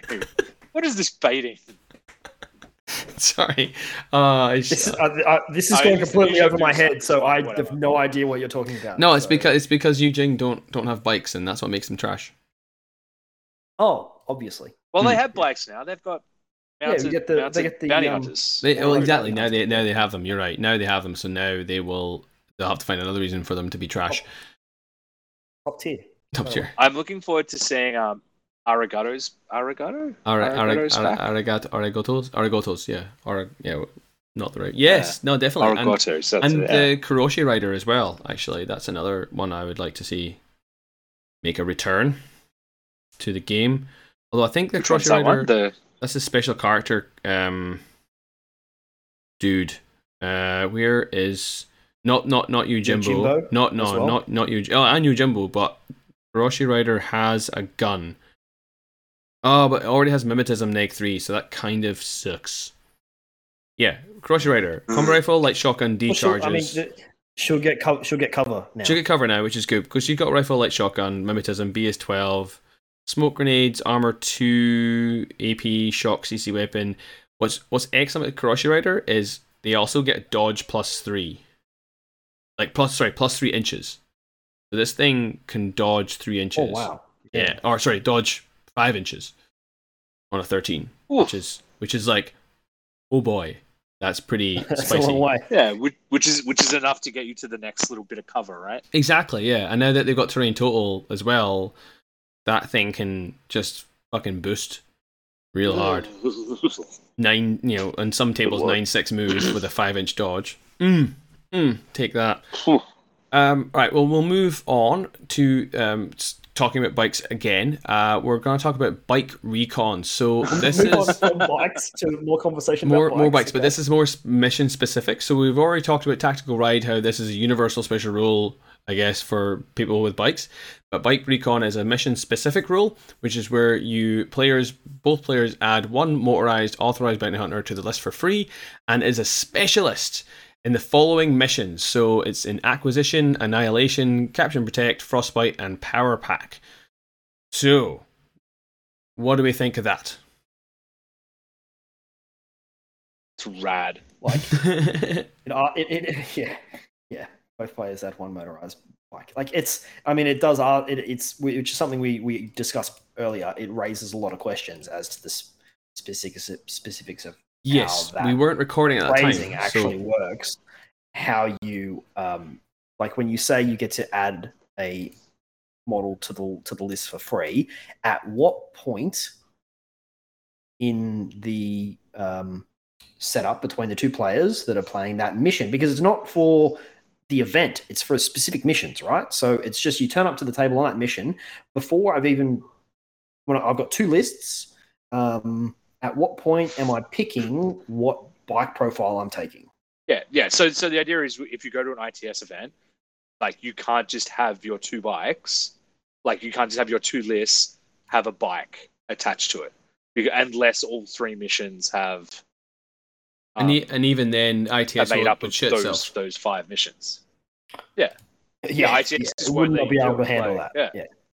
So are we picking, like, after does it happen at the same time that I pick what list I'm taking on the day? So after we've picked classified objectives, or does it happen after we've done the lieutenant role and we're deciding when we're actually doing deployment, for example? Does it happen at that point? I pick whether or not I want to take a Red Fury, or if I want to take a boarding shotgun to have that template, or the chain Colt one as well. I really think we need to it's sort of it's not clear on the specifics of when this is going to happen. Obviously, like, it is something that at the moment the TOs are going to have to make a ruling on, because we don't have any information as to when it's intended to be decided. All we have right now is that it's free. It doesn't take up a combat slot thing, or anything like that. So, but yeah, like, your point is very relevant. Is when do you decide which one you have? Because you can choose any of them. There's three to choose from, and they don't points or SWC. So as you were saying, Ryan, I think before we started recording, is like, well, do you decide after you've rolled who's going first? Because you might want to take the Red Fury. If you go second, you might want to take the boarding shotgun. Or you're saying, Nick, well, you can't put it on the ITS, you can't put it on your list. And even if you could, how do you police that? Like, what? Like, do you write it down in pen? Fucking what happens there? So I don't think it's a big deal. Honestly, I think I'd be quite happy if somebody just decided after we rolled initiative. But because it's not clearly written, it's ambiguous, and I'm sure there will be some people out there who would take umbrage with it. I feel like, I'm not sure, and I can't justify why I have this feeling, but I feel like the decision should be made at the same point that you pick which of your two lists you are taking in that mission. That's the feeling I get. Yeah, because that's when you choose all your other models. Because you are. It says that you are adding it to your list. So if you're adding it to your list, it doesn't say that, though, does it? Same time. Or does it just say you can take it? It says, in this scenario, both players can add one motorized bounty hunter without applying cost or SWC. It just says you can add. It doesn't say to your list, it just says add. This trooper does not count towards. Oh my God. Yeah, I know. This trooper does not count towards the combat group limit of 10 troopers, or the armor limit is 15 troopers. For the purpose of the scenario, the motorized. So it doesn't say. Don't know. In this scenario, both players may add one motorized bounty hunter to their lunch order that day. Like, what am I adding it to? Yeah, there's another To your question. deployment when you're deploying, after you know whether you're going first or second. So you There's choose another the boarding there's another shotgun if you're going question second, obviously. about it that I'm a little bit unsure about as well, because when I first read it, I assumed that it didn't even generate an order, but then people were like, "Oh, no, it generates an order." I'm like, "Well, if it generates an order, can it be used by Yeah. anybody else?" Trent dogged me with this, like straight up, just being like, okay, cool. Well, here's my first order group with Joan. So Yeah, right. yep, I got 12 orders in that group. Yeah, Ed, how do you feel? yeah. See, Get ready that's a for it. bit that Well, feels buddy. a bit dirty. Well, Maybe not dirty, but like if we I think it was 14 orders he ended up having going into a Ulan or a Tick Balang, whatever the MO can take. It was just, I mean, that's it such should a say. I think it should be in its own combat group. Personally, well, but if it's in its own combat group, then it can only spend its own order on itself, which then is kind of useless. So I would personally be like of the mind of it doesn't generate an order, it doesn't generate, but then it also doesn't. It's fucking I don't know how it should work, because if it generates its own order, then can it be converted to regular using a command token?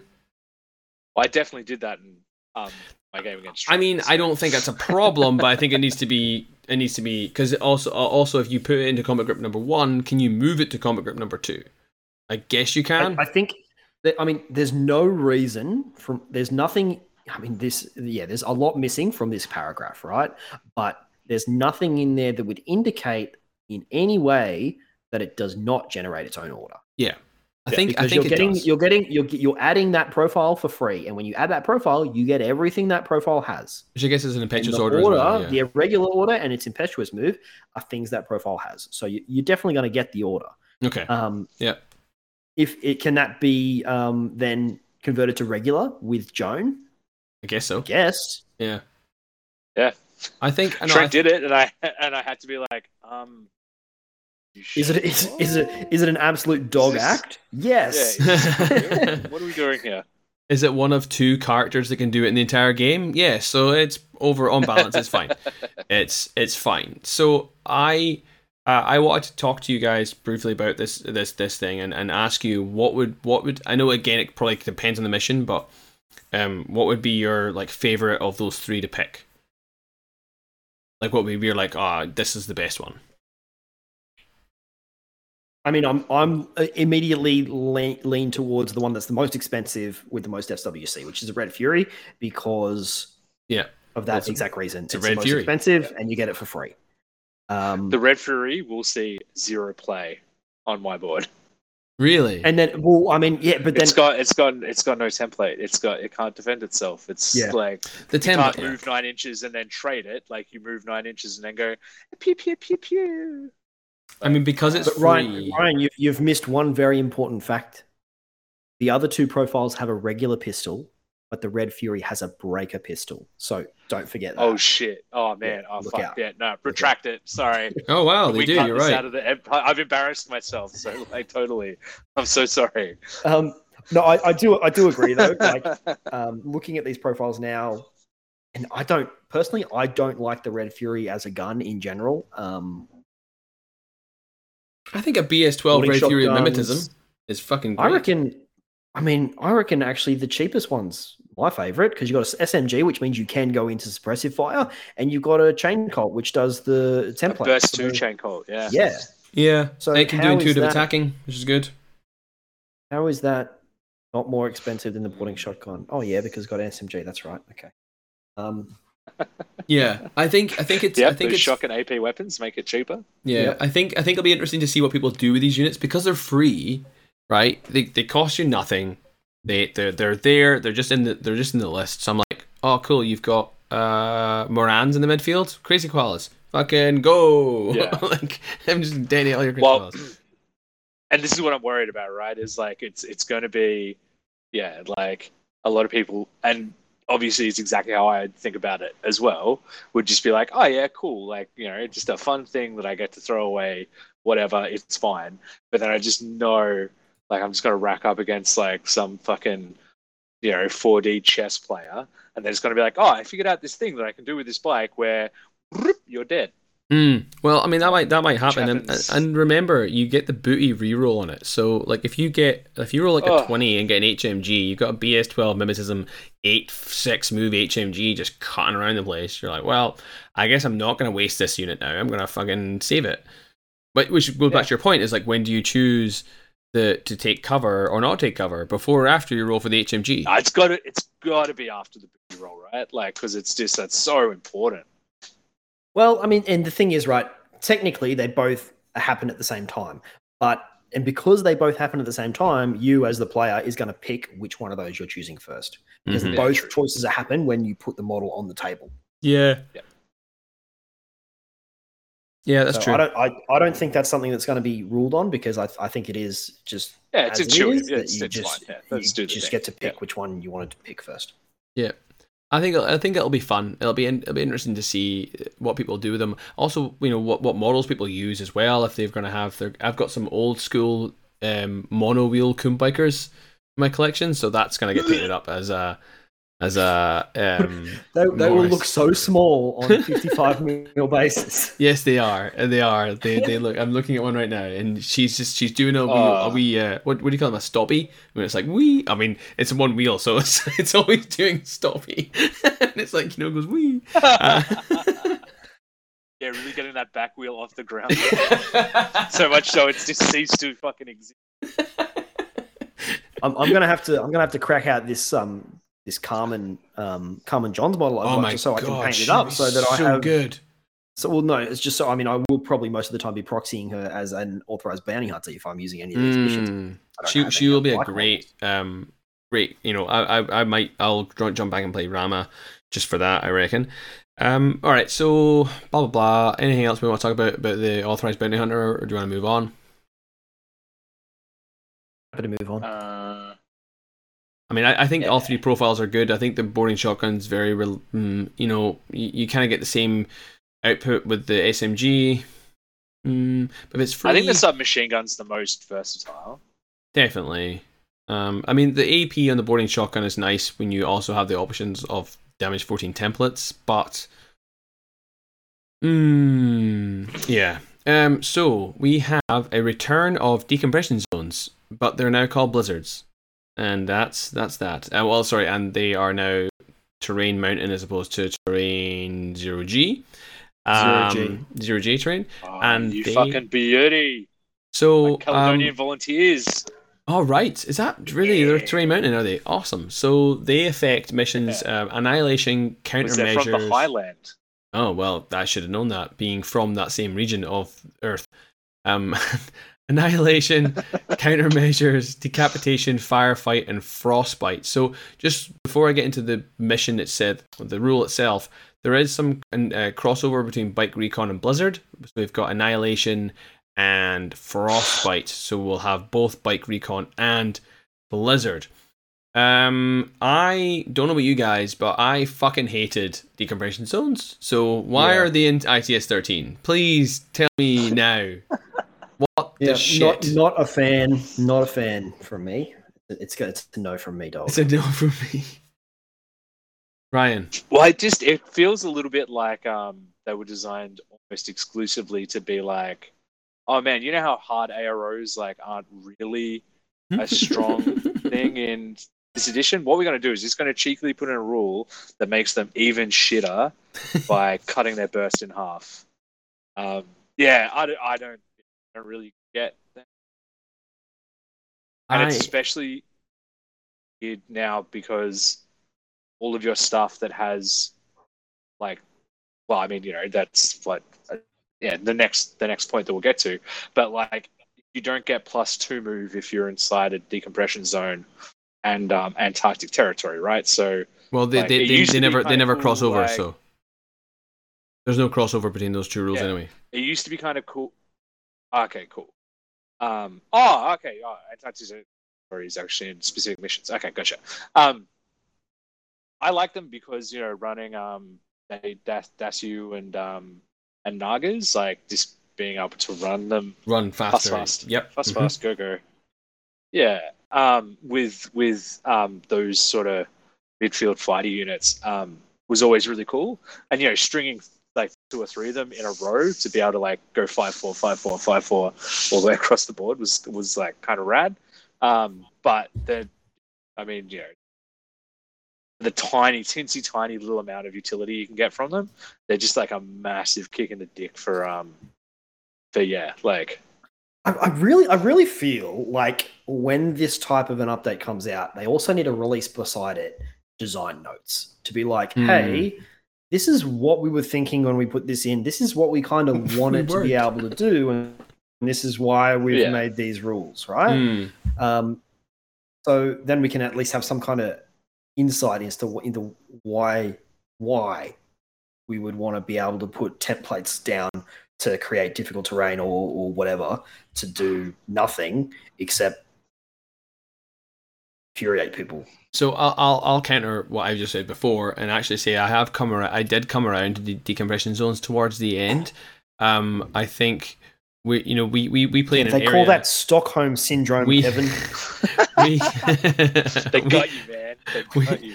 We play in an area that I think is I like to think I personally like terrain zones. Like I like putting terrain zones on my tables, and I like that the decompression zones in our Blizzards are difficult terrain zones. I like them.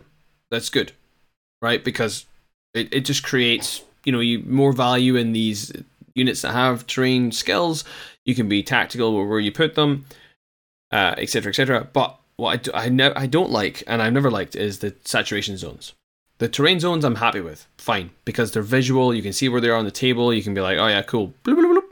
But how many times have you played a game where you've gone, all right, cool, so I'm 5 dice on 15s, and I don't know, am I? Wait, oh fuck, I'm 4 dice on 15s. Like, you forget about them more often than you remember that they're there.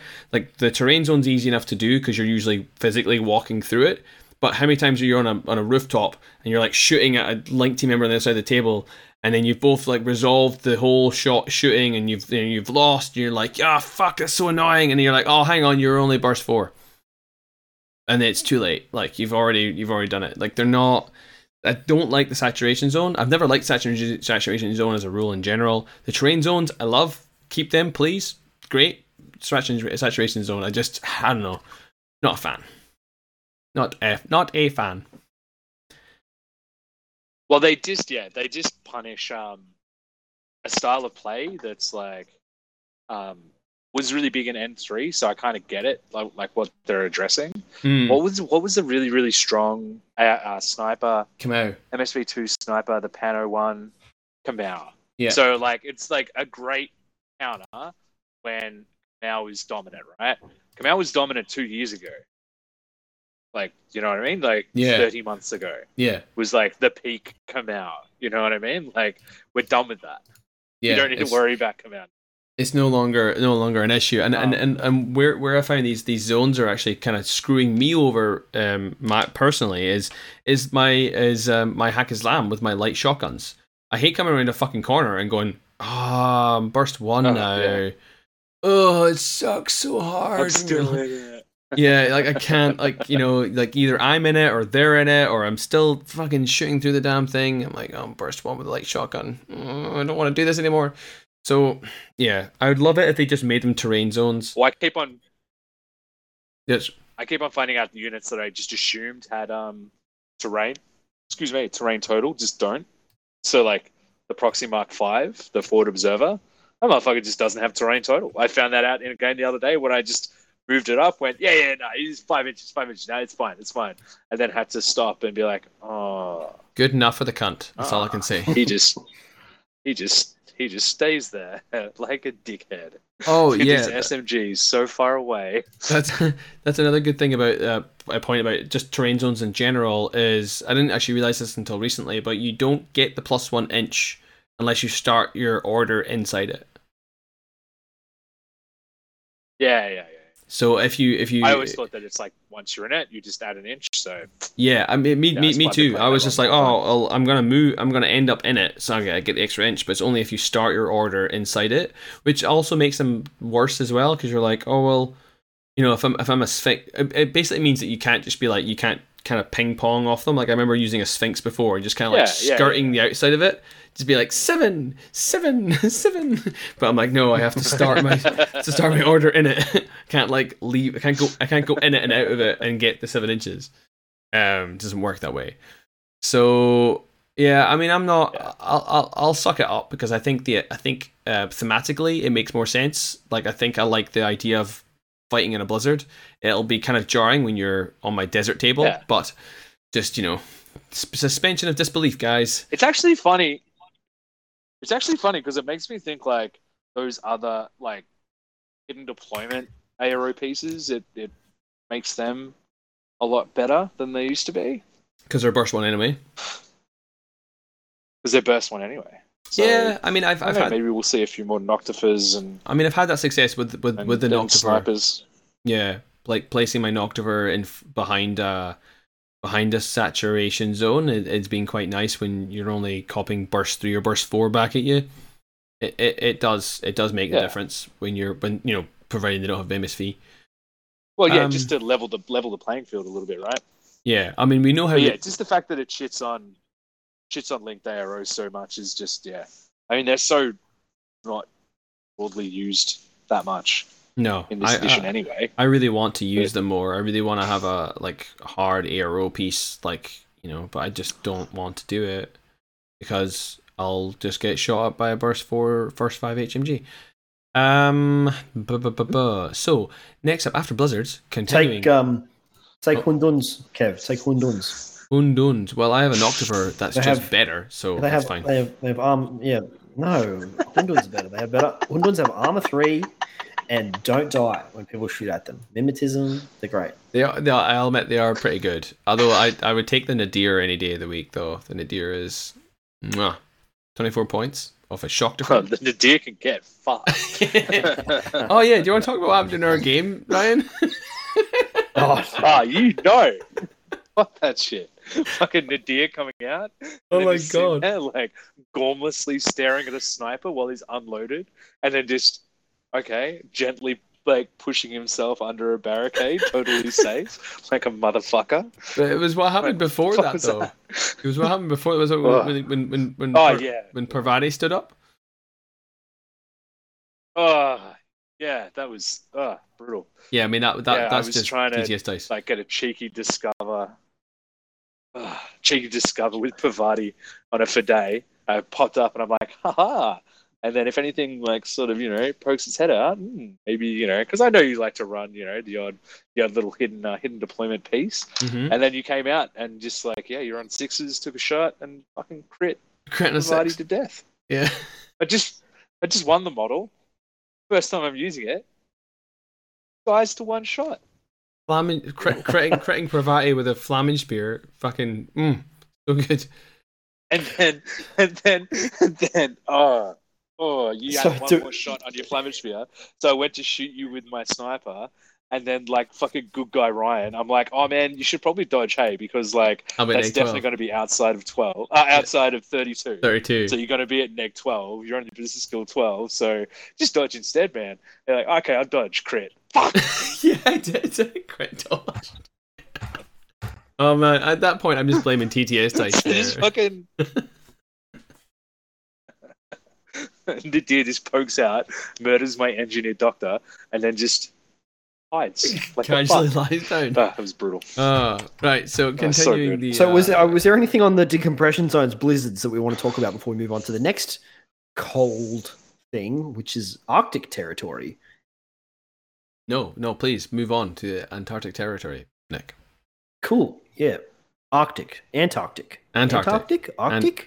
Sorry. Antarctic. Yeah. Sorry. Because there is no landmass in the North Pole. Antarctic is the opposite of Arctic. Yeah. That's very good. So Antarctic territory zones. It's only for like 5 missions. Frontline, highly classified, looting and sabotage, quadrant control, and armory. And it basically it doesn't apply any negative mods, which is great. But it means that everyone who has terrain total, terrain mountain, or climbing plus gets plus 1 inch to their first movement value. I guess, what do you think of that? I don't know. I don't know how to feel about that. It's just like, okay, extra movement. Do bikes generally have terrain total? No, but they will. Well, all they will do bikes. Yeah, all bikes get terrain total Oh Yeah. shit! Okay, in so, this season. now.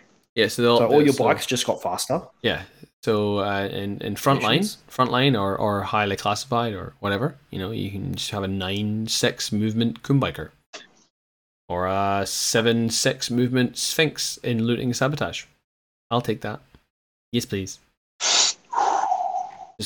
Sorry. Yeah, well, I sorry. mean, tags are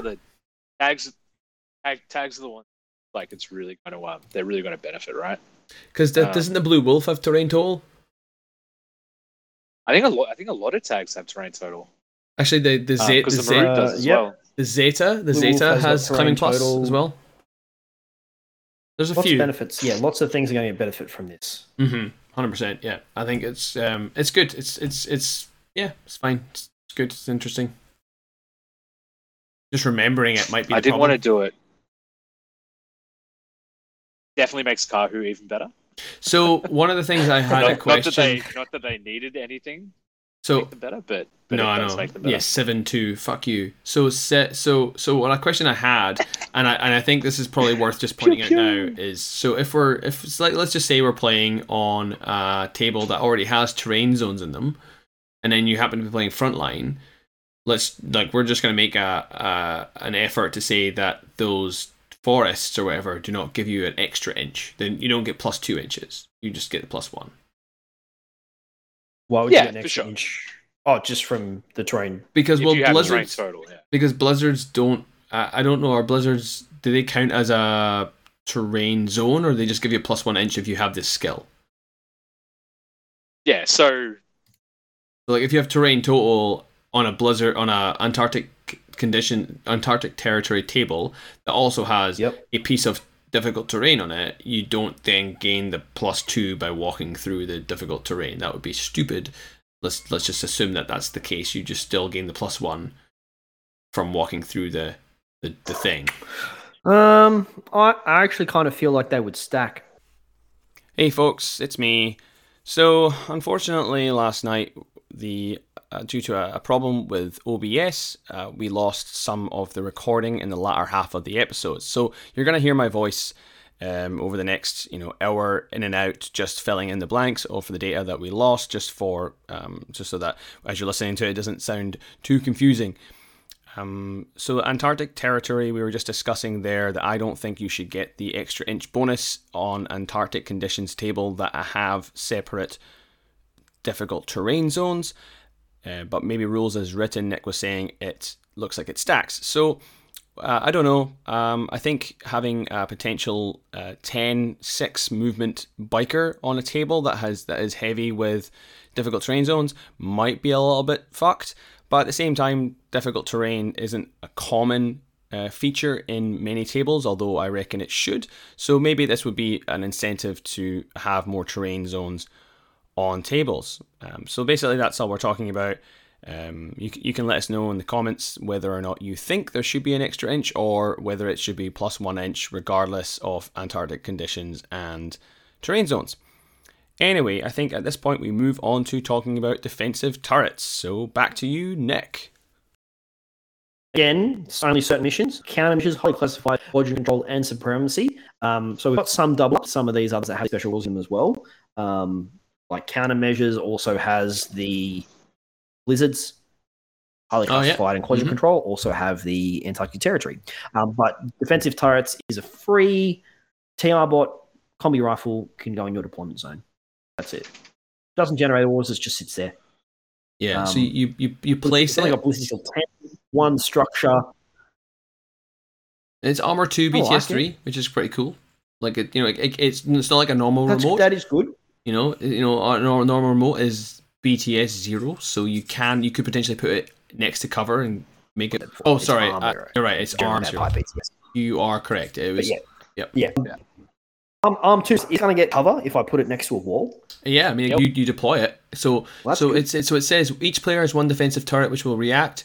So it's important as well what you do. So before the deployment phase, each player must place their defensive turret totally inside the deployment zone, starting with the player that kept deployment. Similar to like playing blizzards, you roll, do deployment, and then you place them. So you place them before you place any other models. That's good. And they cannot move, so they are a turret, and they can only react with CC attack or shoot. They can't discover. They can't. I guess they can delay against a camo marker, but they can't dodge or anything like that. Start dodge moving all around the table. Yeah, like a net rod. They can't just hop around the table. Yeah, they're cool. I've been wanting something like this for a while. I remember back in the day when we had the CSU with the briefcase gun. I fucking wanted them to make a briefcase gun. Like a gun that you could just, like a combi rifle, but for a whole order you could just deploy it as a turret, or deploy it and it would be a little combi rifle turret gun. I fucking wanted that so hard. So now they've got this in the ITS. I'm happy. I'm pretty stoked. I think it is really interesting though that it happens before the deployment phase. So it's literally the first thing you put on the table. I think that's really interesting. Yeah. Because you can't deploy your force, look at where you need to have where your weak spot is that you need to put something down, and then put it down at the end. It's the very first thing you've got to put down. So it requires reward people who have a bit more forethought in what their deployment's going to look like, I think. Yeah. Obviously, so it means you've got to be thinking about.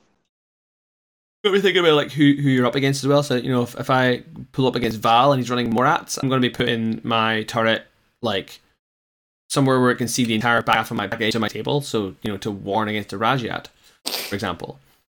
It's still only a combi rifle though, right? So you got to keep those range bands in mind. That it's you want it to be covering corners that are going to be up to 16. 360 visor helps. That means that you don't have to worry about facing. Mm-hmm.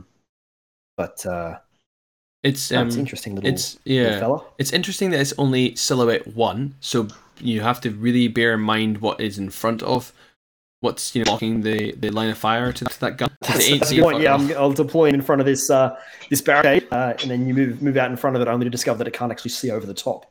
Yeah, I can't tell you how many times I remember playing a game of Armory where we had the objective room. Actually, it might be against you, Ryan, where we put barricades inside the objective room, and I ran my taggers in to the objective room to have a go at your I think it was your cow or something, and my fucking taggers couldn't see over the goddamn fucking, because you're prone behind the barricade. The taggers, haha, and I'm like, shit, I have to move around, and it was so funny.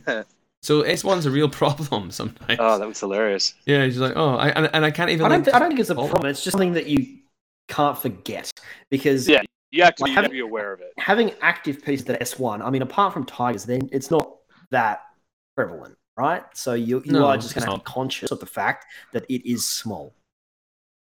Yeah, and I've got one here, and I guess you're going to be popping it on corners, right?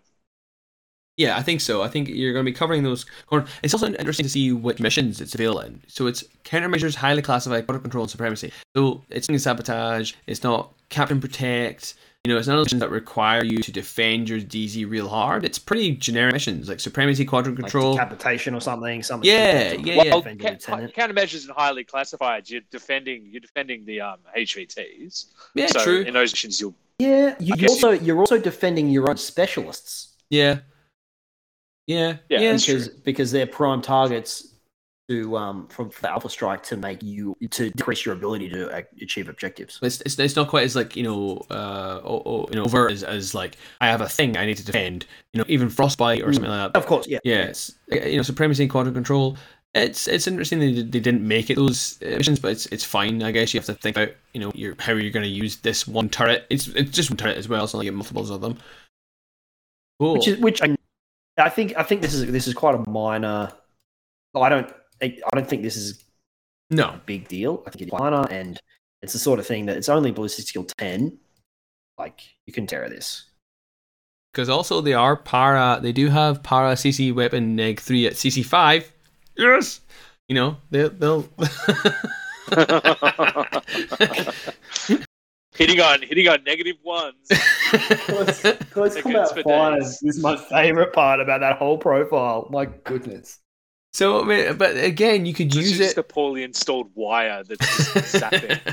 You could be the dickhead and just have that guy at the bottom of the ladder, and just be like, mean, it's free. It's here now. Fucking whatever. Like 365s or combat rifle. It's good. Yeah, the close combat 5 represents when someone hits it with a knife, like stabs the robot with a knife, and then stabs the knife into the wiring and gets electrocuted. Yeah. It's R2D2 just kind of going like.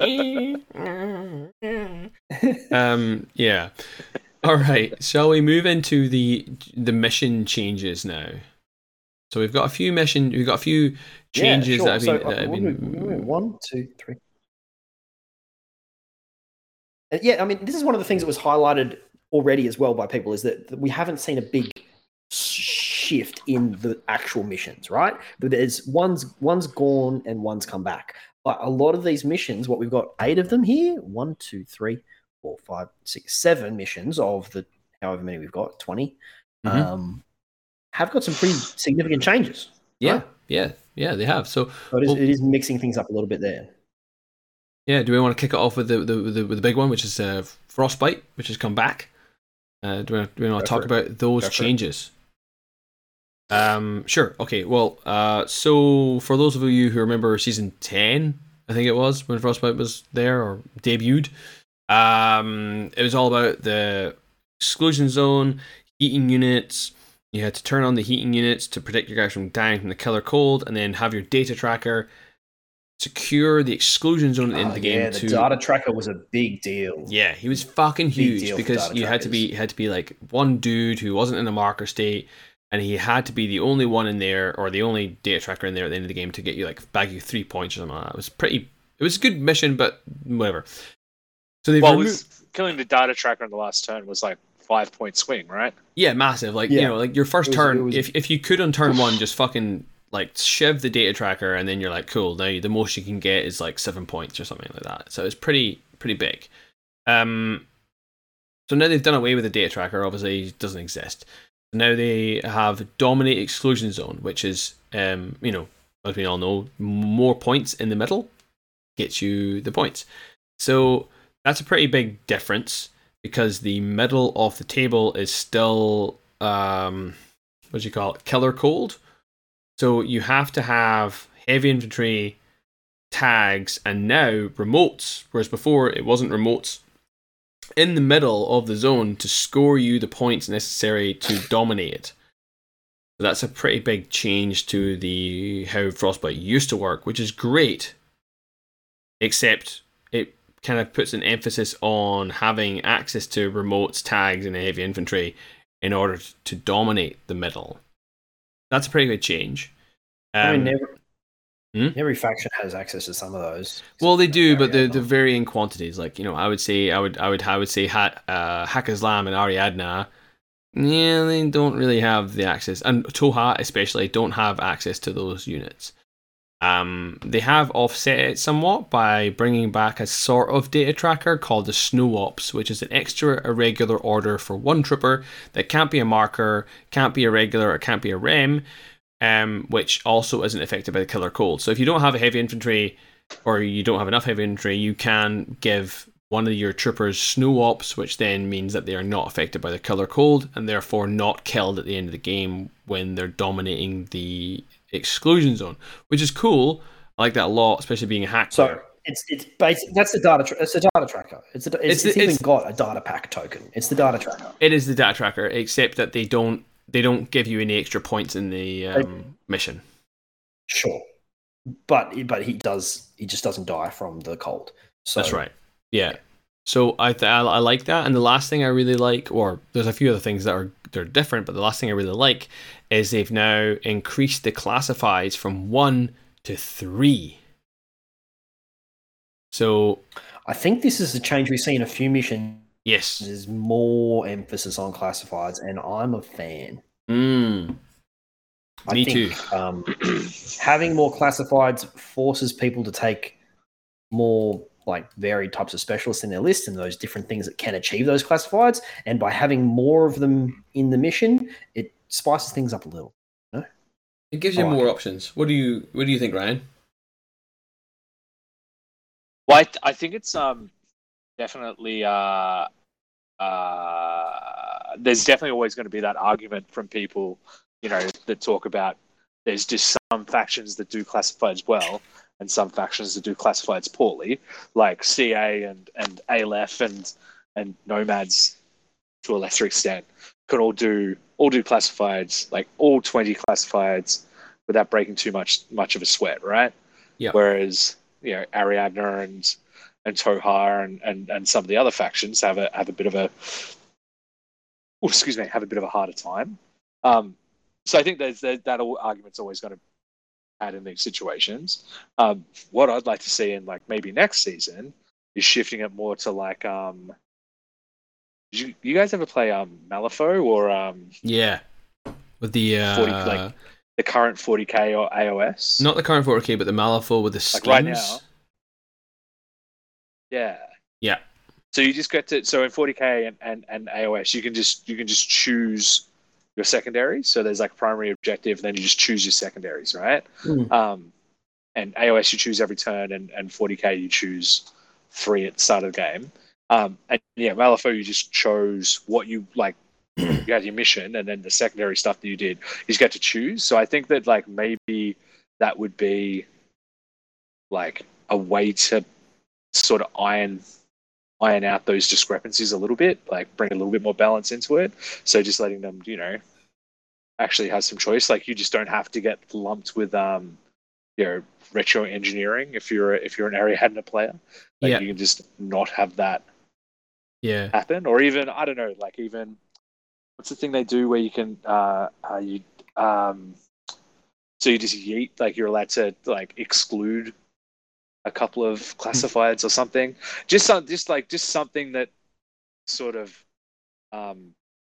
just levels out the playing field a little bit if they're going to have all of these missions with tons of classifieds. I don't know. It's just something I was thinking about. I don't think I necessarily agree, because like when you pick your classifieds, particularly if you're picking 3, right? There's 20 classified cards in the deck. Each time you pick one, you draw 2 cards and pick one of those, right?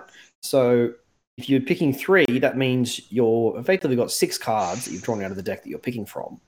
They're not all retro engineering. No, there's like 2 engineering ones out of 20. I think you could justify that argument if you're doing only have one, and the one you pick one, you draw 2, and they're both terrible. But then if you then draw another 2 and then another 2 after that, they're not all going to be terrible. And if you do get a bum pair that you can't achieve either of them, you've still got the option to do secure HVT. Yeah. Yeah, sure. I'm not gonna disagree with you. I just think like you're 100% right. But I mean, you're allowed to disagree with me. That doesn't. I encourage it. Well, all right. Well, give me some pushback. Like playing Aleph, right? Playing Aleph, that doesn't occur. Like, there's not a point where I draw my classifieds and go, "Oh no, I can't do this one." Yeah. Like vanilla Aleph, like you can fight, you can punch everyone, you can like. You got plenty of stuff in the midfield, so you can do all your Kudagaring and all of your like hackers. You've just got 1 million hackers. You got 2 different engineers / doctors that have available. Like, it's forget about it. Like every single classified. So yeah, like that's what I'm saying is like if you exclude, like if you get to choose to maybe exclude 2 or whatever from the deck, then that just completely like makes every army the same as my Aleph army. One thing I would say on classifieds, particularly when there's more focus on them having more of them present in more missions, is that I don't particularly like a lot of the classifieds in the classified deck. I would like it if we got a new deck. Entirely. Me too. That's fair. I'd like to see some. I'd like to see more classifieds that like the ones that's like the heal someone or do the engineering one, for example. I want your classified objective to be something that you're not gonna do in the regular course of a game. I want it to be something that is other like the ones where you've got to go up to someone and anything to do with the HPT, they're good. Like the one where you've got to put the plant decharges or something that's outside the frame of just normal play, which is healing something or killing something. Yeah, I think it is a good point. Like, Some of them are a bit. I think I've mentioned before in the podcast where I would like more categorization of classifieds. So, maybe before the start of the game, you can choose the aggressive classifieds or the defensive classifieds or the healing classifieds or the technical classifieds or something like that, right? So if you choose the aggressive ones, those are all like, kill the enemy lieutenant or kill the most expensive unit in the opponent's army or kill 3 things in CC, like Predator. And then the defensive ones would be, I don't know, the technical ones would be like using hacking. So if you're Ariadna, you're just like, well, fuck those ones. I'm not using those ones. I'll use the aggressive ones. Or if you're Hack Islam, you might be like, well, my army's kind of geared towards doctoring. I'll use the defensive ones, which are like doctoring ones. So it kind of like it kind of puts you in a zone where you can do them. Because I think initially the idea of the classifieds was to force players to take specialists because they didn't need them otherwise. Right? There's no need for a fucking forward observer until a classified came around. So if you then say, well, this is your army, this is how you built it, now at least you can choose a classified that kind of suits what your army does, right? There's no point in having like a fucking army that's like built on like, I'm gonna fucking crush you. Oh, but wait, you've got to boop this thing. You're like, well, like, no. Like, I'll do that as part of the mission, but I don't want to do that as part of the classified. I don't have hackers on my list, so why would I have a telemetry fucking classified? It doesn't make sense, right? I think there maybe needs to be a more targeted approach to classifieds, which I guess is a broader discussion, which we will not get bogged down on. I think, yeah, and I mean this classified conversation is going to filter into the next mission we're going to want to look at, which is Frontline. Yeah, Frontline. Although the main I do change for that one is that each sector. Sorry, you want to touch on? Sorry, we forgot to mention the heating units of Frostbite. Oh, sure. So Frostbite has heating units which you can destroy. They are Armor 2, BTS 3 with Structure 3 and S3, which can be repaired with a Gizmo kit or using Engineer skill. I think their Gizmo kit's on a 9 or an 8. I forget now which one it is. But they have this new rule called the Automated Defense System, which is really cool and quite unique in its ability, in which it fucks over McMurrow. It's basically what it does. So before you could walk up to a heating unit and just go stab, blow up, bye bye. But now it fights back. Now it stings you with electricity or something. But it's always a face to face, which was regardless of whether or not it's berserk. So you're always, and it's face to face on a CC of 8. Now there's a bit of ambiguity over whether or not it's a CC 8 or CC equals 8.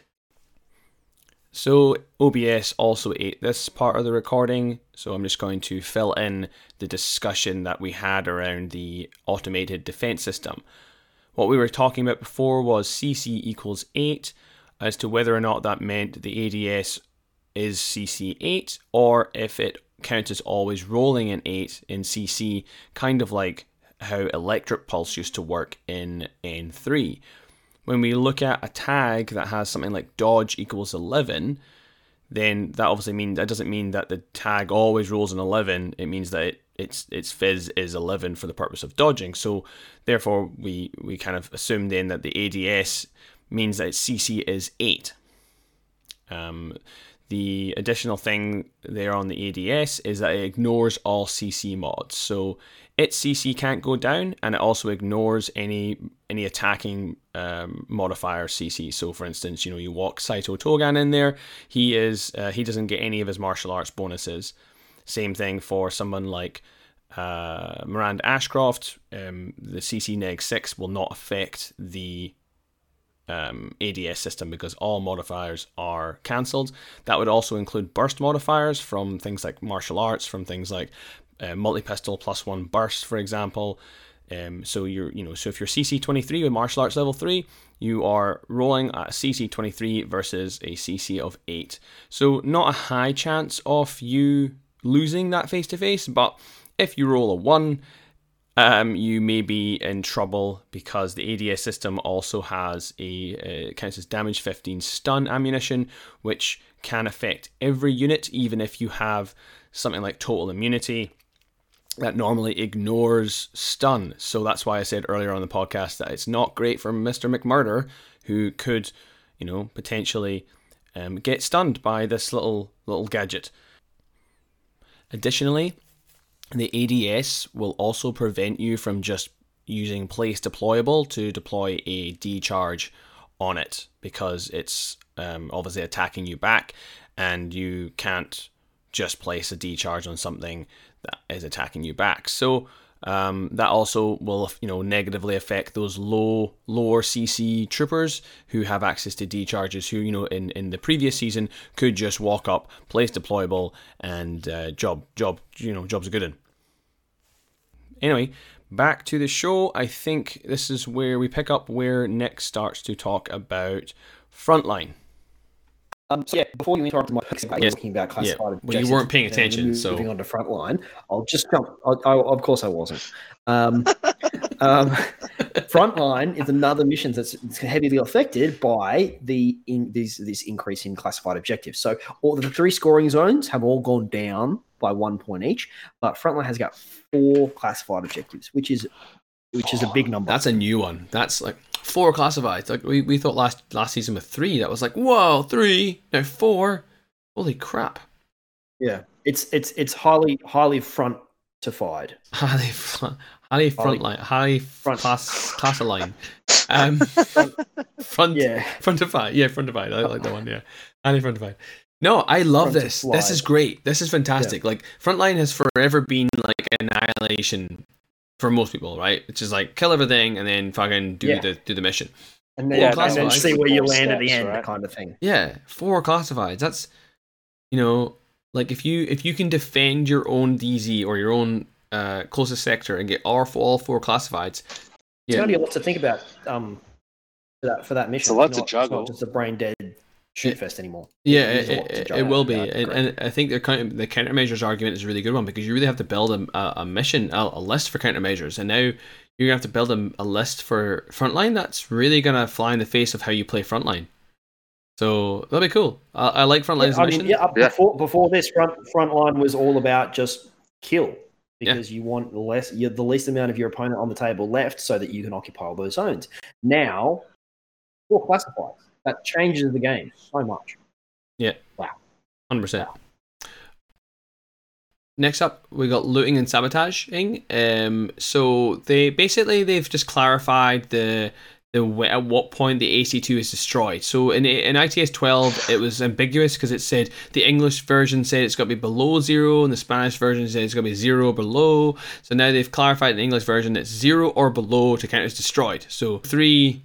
So take 3 wounds off it. Once it gets to 0, so you place 3 wounds and it's fucking gone, right? But you can repair it. Makes so much more sense. Oh, so much more sense. I hated the fact that you had to do 4 wounds to it. You're like, fuck off. It's not unconscious. It's a machine. So that's cool, and it also has the same automated defense system as Frostbite. So even though you are trying to stab it, it's still CC 8 back at you with damage 15 stun, which is dangerous even if you are a CC specialist. So that'll be. You're just gonna feel like such a spud if you fail those rolls. All right, I'm just gonna walk my Fade in here. Oh yeah, I roll a 1. It was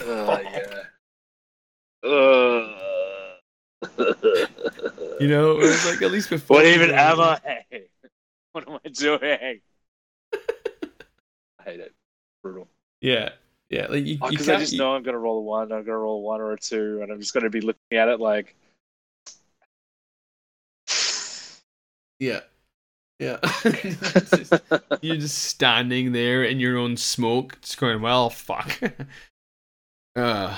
So that's good that they clarified that. That's great. I like looting and sabotaging as a mission. I actually think it's quite fun. The thing I forget a lot about, though, is that the AC2 is Silhouette 5. I always put Silhouette 3 down, but it is taller than that, so that's something to remember. It's a big boy. Mind Wipe. I'm surprised it doesn't really affect it that much being Silhouette 5, because you can't shoot it. No, but but you can hide stuff behind it better. Yeah. Oh, that's a good point. Yeah. You can hide S2 stuff behind. Yeah, that's fair. Go ahead.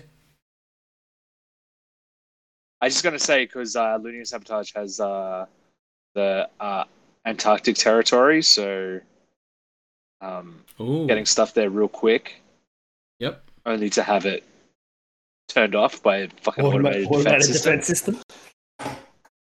It's fine. It's fine. I love It's it. fine. It'll be fine. What's next? Mind wipe. So they've aligned the ACs or whatever, the buttons, so that they also get knocked out at 0, because there was some confusion and ambiguity previously as to what that meant. Right? Is that what we're looking at? That's correct. Yes, yeah, because they were removed at 0, which was confusing because the AC2 wasn't. So I'm glad that we've got some conformity so on that now. They had Mind Wipe right the first time. That's correct. Yes. Yeah. There is no ADS, and you cannot repair the servers in this season, which I don't think you could have done last season either, but I could be wrong. And also, big change: Uber Hacker can be a KHD now. Yay! So any hacker be the Uber Hacker. That's great. Any hacker. So even Mary Problems, the Uber Hacker can be an Uber Hacker. When you might have certain hackers that actually have Uber Hacker in their title were not able to be the Uber Hacker. Mm-hmm. I don't know why they made that. Right, they made that ruling anyway. Maybe because like killer hackers don't cost SWC and are a bit cheaper. Maybe it sort of forced you. But I think it also might have been that they were expecting people to kill the NA2 or the consoles a lot easier than people actually did. So I think they're like, hard, no, you can't make it you can't make it a killer hacker. That'd just make it too easy. That'd just make it way too easy. Like, the mission's already so easy. If they make it, give it to killer hackers, it'd be just way too easy. So I kind of they were incorrect about that. Yeah. So they've sort of like realized it's a fucking nightmare to try and kill those fucking things. So they've sort of ironed it out. Just like killing one server, let alone fucking 3. And like, you know, how many times have you pushed a button and rolled the server that the rogue guy and it's on the exact opposite end to where your Uber hacker is? You're like, oh god damn it. So the one that like has 3 jammers and 4 chain rifles and like 6 mines fucking lined up against it. And you're just like, no, I'm not even gonna bother. I'm just gonna destroy the other 2, maybe. And we're back again. This time to talk about Power Pack, and also just to apologize for this whole mess. I tried to salvage as much of the audio as possible. There are some areas of it which I'm sure you've already heard that are a little bit scratchy, but I didn't think that they were too bad or lasted too long to create too much of a negative experience for our listeners. Power Pack is up now, and the changes there are activate same number of antennas, reduced from 2 to 1, activate more, decreased from 3 to 2, and not having consoles controlled, increased from 2 to 3. So a minor change. It sort of seems to be for what we discussed was the holding on to your console has become more important.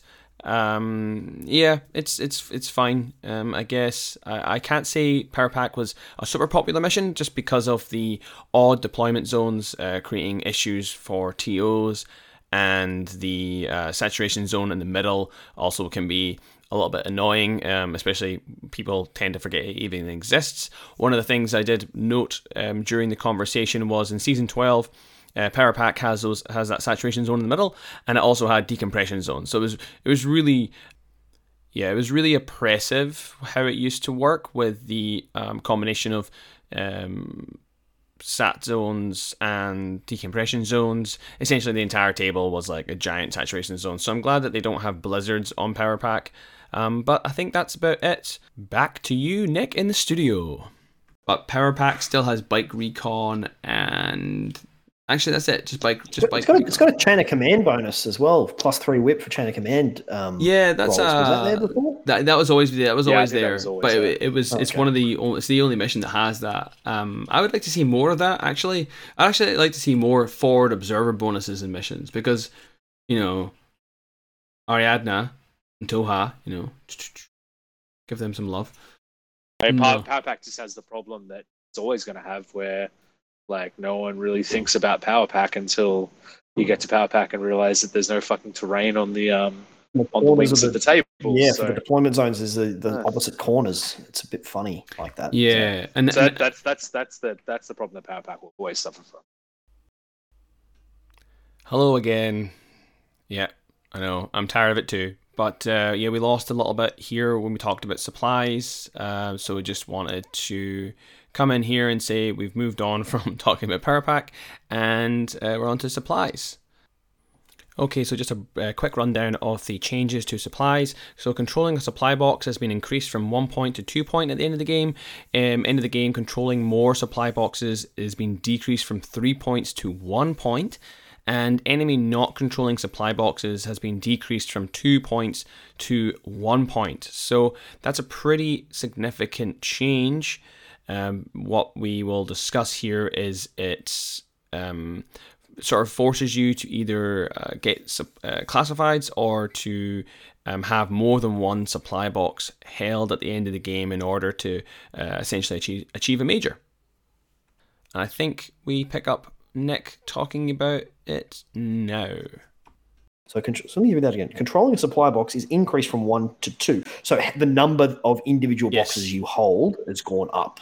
Okay, right. Yeah. That makes sense. So yeah, that makes sense that they want you to be interacting with more boxes rather than just what you would often see in supplies, which is that last ditch final turn drop troop comes in, picks up one box, kills your guy that is holding one box, picks up that box that he had, and that's the end of the game.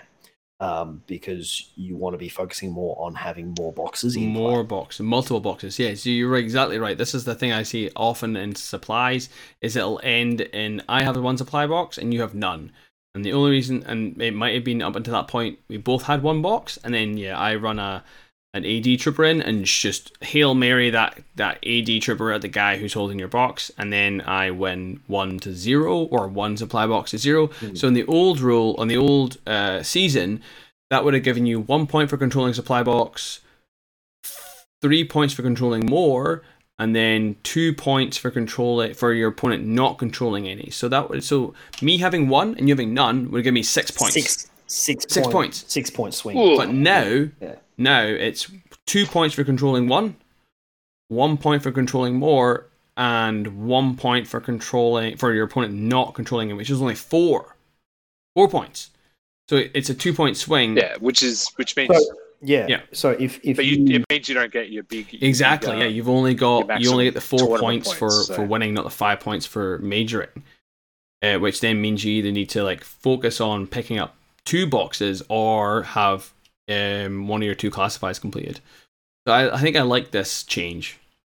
I do. I agree. I think it's a good change. I think it's an interesting change, and it's obviously adapted on the way that we were seeing that mission played, which was not a great way, or not. It wasn't a great play experience. I don't think to have that happen. And I'm not saying if you're there, got one box, and then you all of a sudden you've gone from 6 up to then them being 6'd up in a matter of a few orders. To have it more spread out, more you're going to be focusing on more different areas of the table as well, because these boxes are spread out; they're not all amongst each other. That's going to impact the way this mission's played big time. Yeah, I think it's definitely better. I mean, I'm not saying that's how supplies went every round, but it was very much down to if you had the last turn. If you had the last turn, you would throw everything you could, Hail Mary the fuck out of it to try and just to get your opponent to drop a supply box, which you'll still try to do. It just won't give you that swing that you used to get. If you imagine season 12, if you had 1 supply box and 2 classifieds, and your opponent had nothing, that's 8 points. That doesn't make sense. That's a lot of fucking points for 1 box. Whereas now you get it's true. You get 6 points, which is still enough for a major, but you need to do both those. You need to do at least one of those classifieds. Well, and it's like the output. So for one order, you spend 1 order and generate a swing like that is that's fucking crazy. Yeah, I never really thought about that before until they've changed it. So yeah, good. I'm glad that they made that change. Cool. Well, that's all the changes that we wanted to talk about. I think. Is there any final words from anyone on feelings about season 13? What direction do we think it's going to go? Are we going to go fast? We're going to see Biker Mice from Mars and Coon Biker, all Coon Biker lists coming back, making a comeback. I'm doing it. I've already talked to I've already talked to my mate, and he's lending me his all biker army for the season. So amazing. Going to see if I can actually get it up to 300 points. Just Stallard somehow. Oh, yeah, nice. Damien.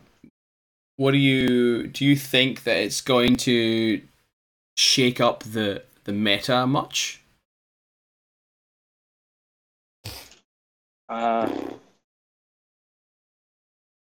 No. I mean, I think it's one of the difficult ones. Yeah, so I think it's already the stuff that was pretty good had the skills that are getting the benefits anyway. So, like, I'm not sure how much it's gonna really change things. Like, are we going to see people sort of leaning towards putting bikes in when they may not have? Maybe. Or, I mean, time will tell on that one. Yeah, I think it's really dependent on armies. My thoughts are not every army has access to 2 bikes for starters. So I mean, outside the authorized bounty hunter, I guess that might see some play. I don't think it'll massively shake things up. I think it will just do what most seasons do and kind of let people think about other things. They'll just be like, oh well, I might throw this in for because it gives me a bonus, right? I might as well try this bonus out. I think that there's some commentary about how, at least in Melbourne, we play null deployment and how this increase in speed for some of these miniatures, some of these units that can take advantage of blizzards and Antarctic conditions. Are going to somehow dominate and force people to not play null deployment. I don't think that's true because. So unfortunately, OBS ate the last part of this episode where we give our closing thoughts. What I was saying there was there may be a perceived notion that these changes will negatively affect people who like to null deploy. I don't think that's true because there are already plenty of units in the game that are equipped for digging out null deployment. We have infiltrators, Fidays, AD, smart missiles, pitchers, fast speedy tigers, bikes, are already in the game. So giving them an extra inch of move and terrain skills is nice, but I don't think it's going to have a massive effect on how we play the game. The addition of the free bounty hunter will certainly be interesting to see what people do with it. Whether they sort of suicide it in because it's a free unit anyway. Why not? Or if they'll try to really do something else interesting with it, bearing in mind that it does count as a specialist. Nick then raised a very good point that all these little individual rules are all well and good, but the big changes he sees are the changes to how games are scored, so the increase in TP for winning and drawing, and then what we talked about there with the changes to Frontline and Frostbite increasing the number of classifieds, and then in supplies with the quite significant change to how you play the mission. That will probably be a bigger change to the tournament scene, since these are all very popular missions, rather than the individual changes such as blizzards and bikes. So I'll hand it back to Nick and Ryan to close out the show. Cool. Well, thanks again for coming on, Ryan. It was an absolute pleasure to have you on. Like I said at the start, we've probably mentioned you on more podcasts than we have not mentioned you. So it's great to finally have you on and have a bit of a chat. Yeah, it was really good fun. I had a really great time. Thanks for having me. Thank you so much, Ryan, for coming on the show. Nick and I both had a blast discussing all things ITS 13. I hope you guys enjoyed the show, and huge apologies for the technical issues. As always, any questions or comments, please hit us up on Facebook, Discord, or email us at lossoflieutenant@gmail.com. Well, folks, you've been listening to Loss of Lieutenant. Good night.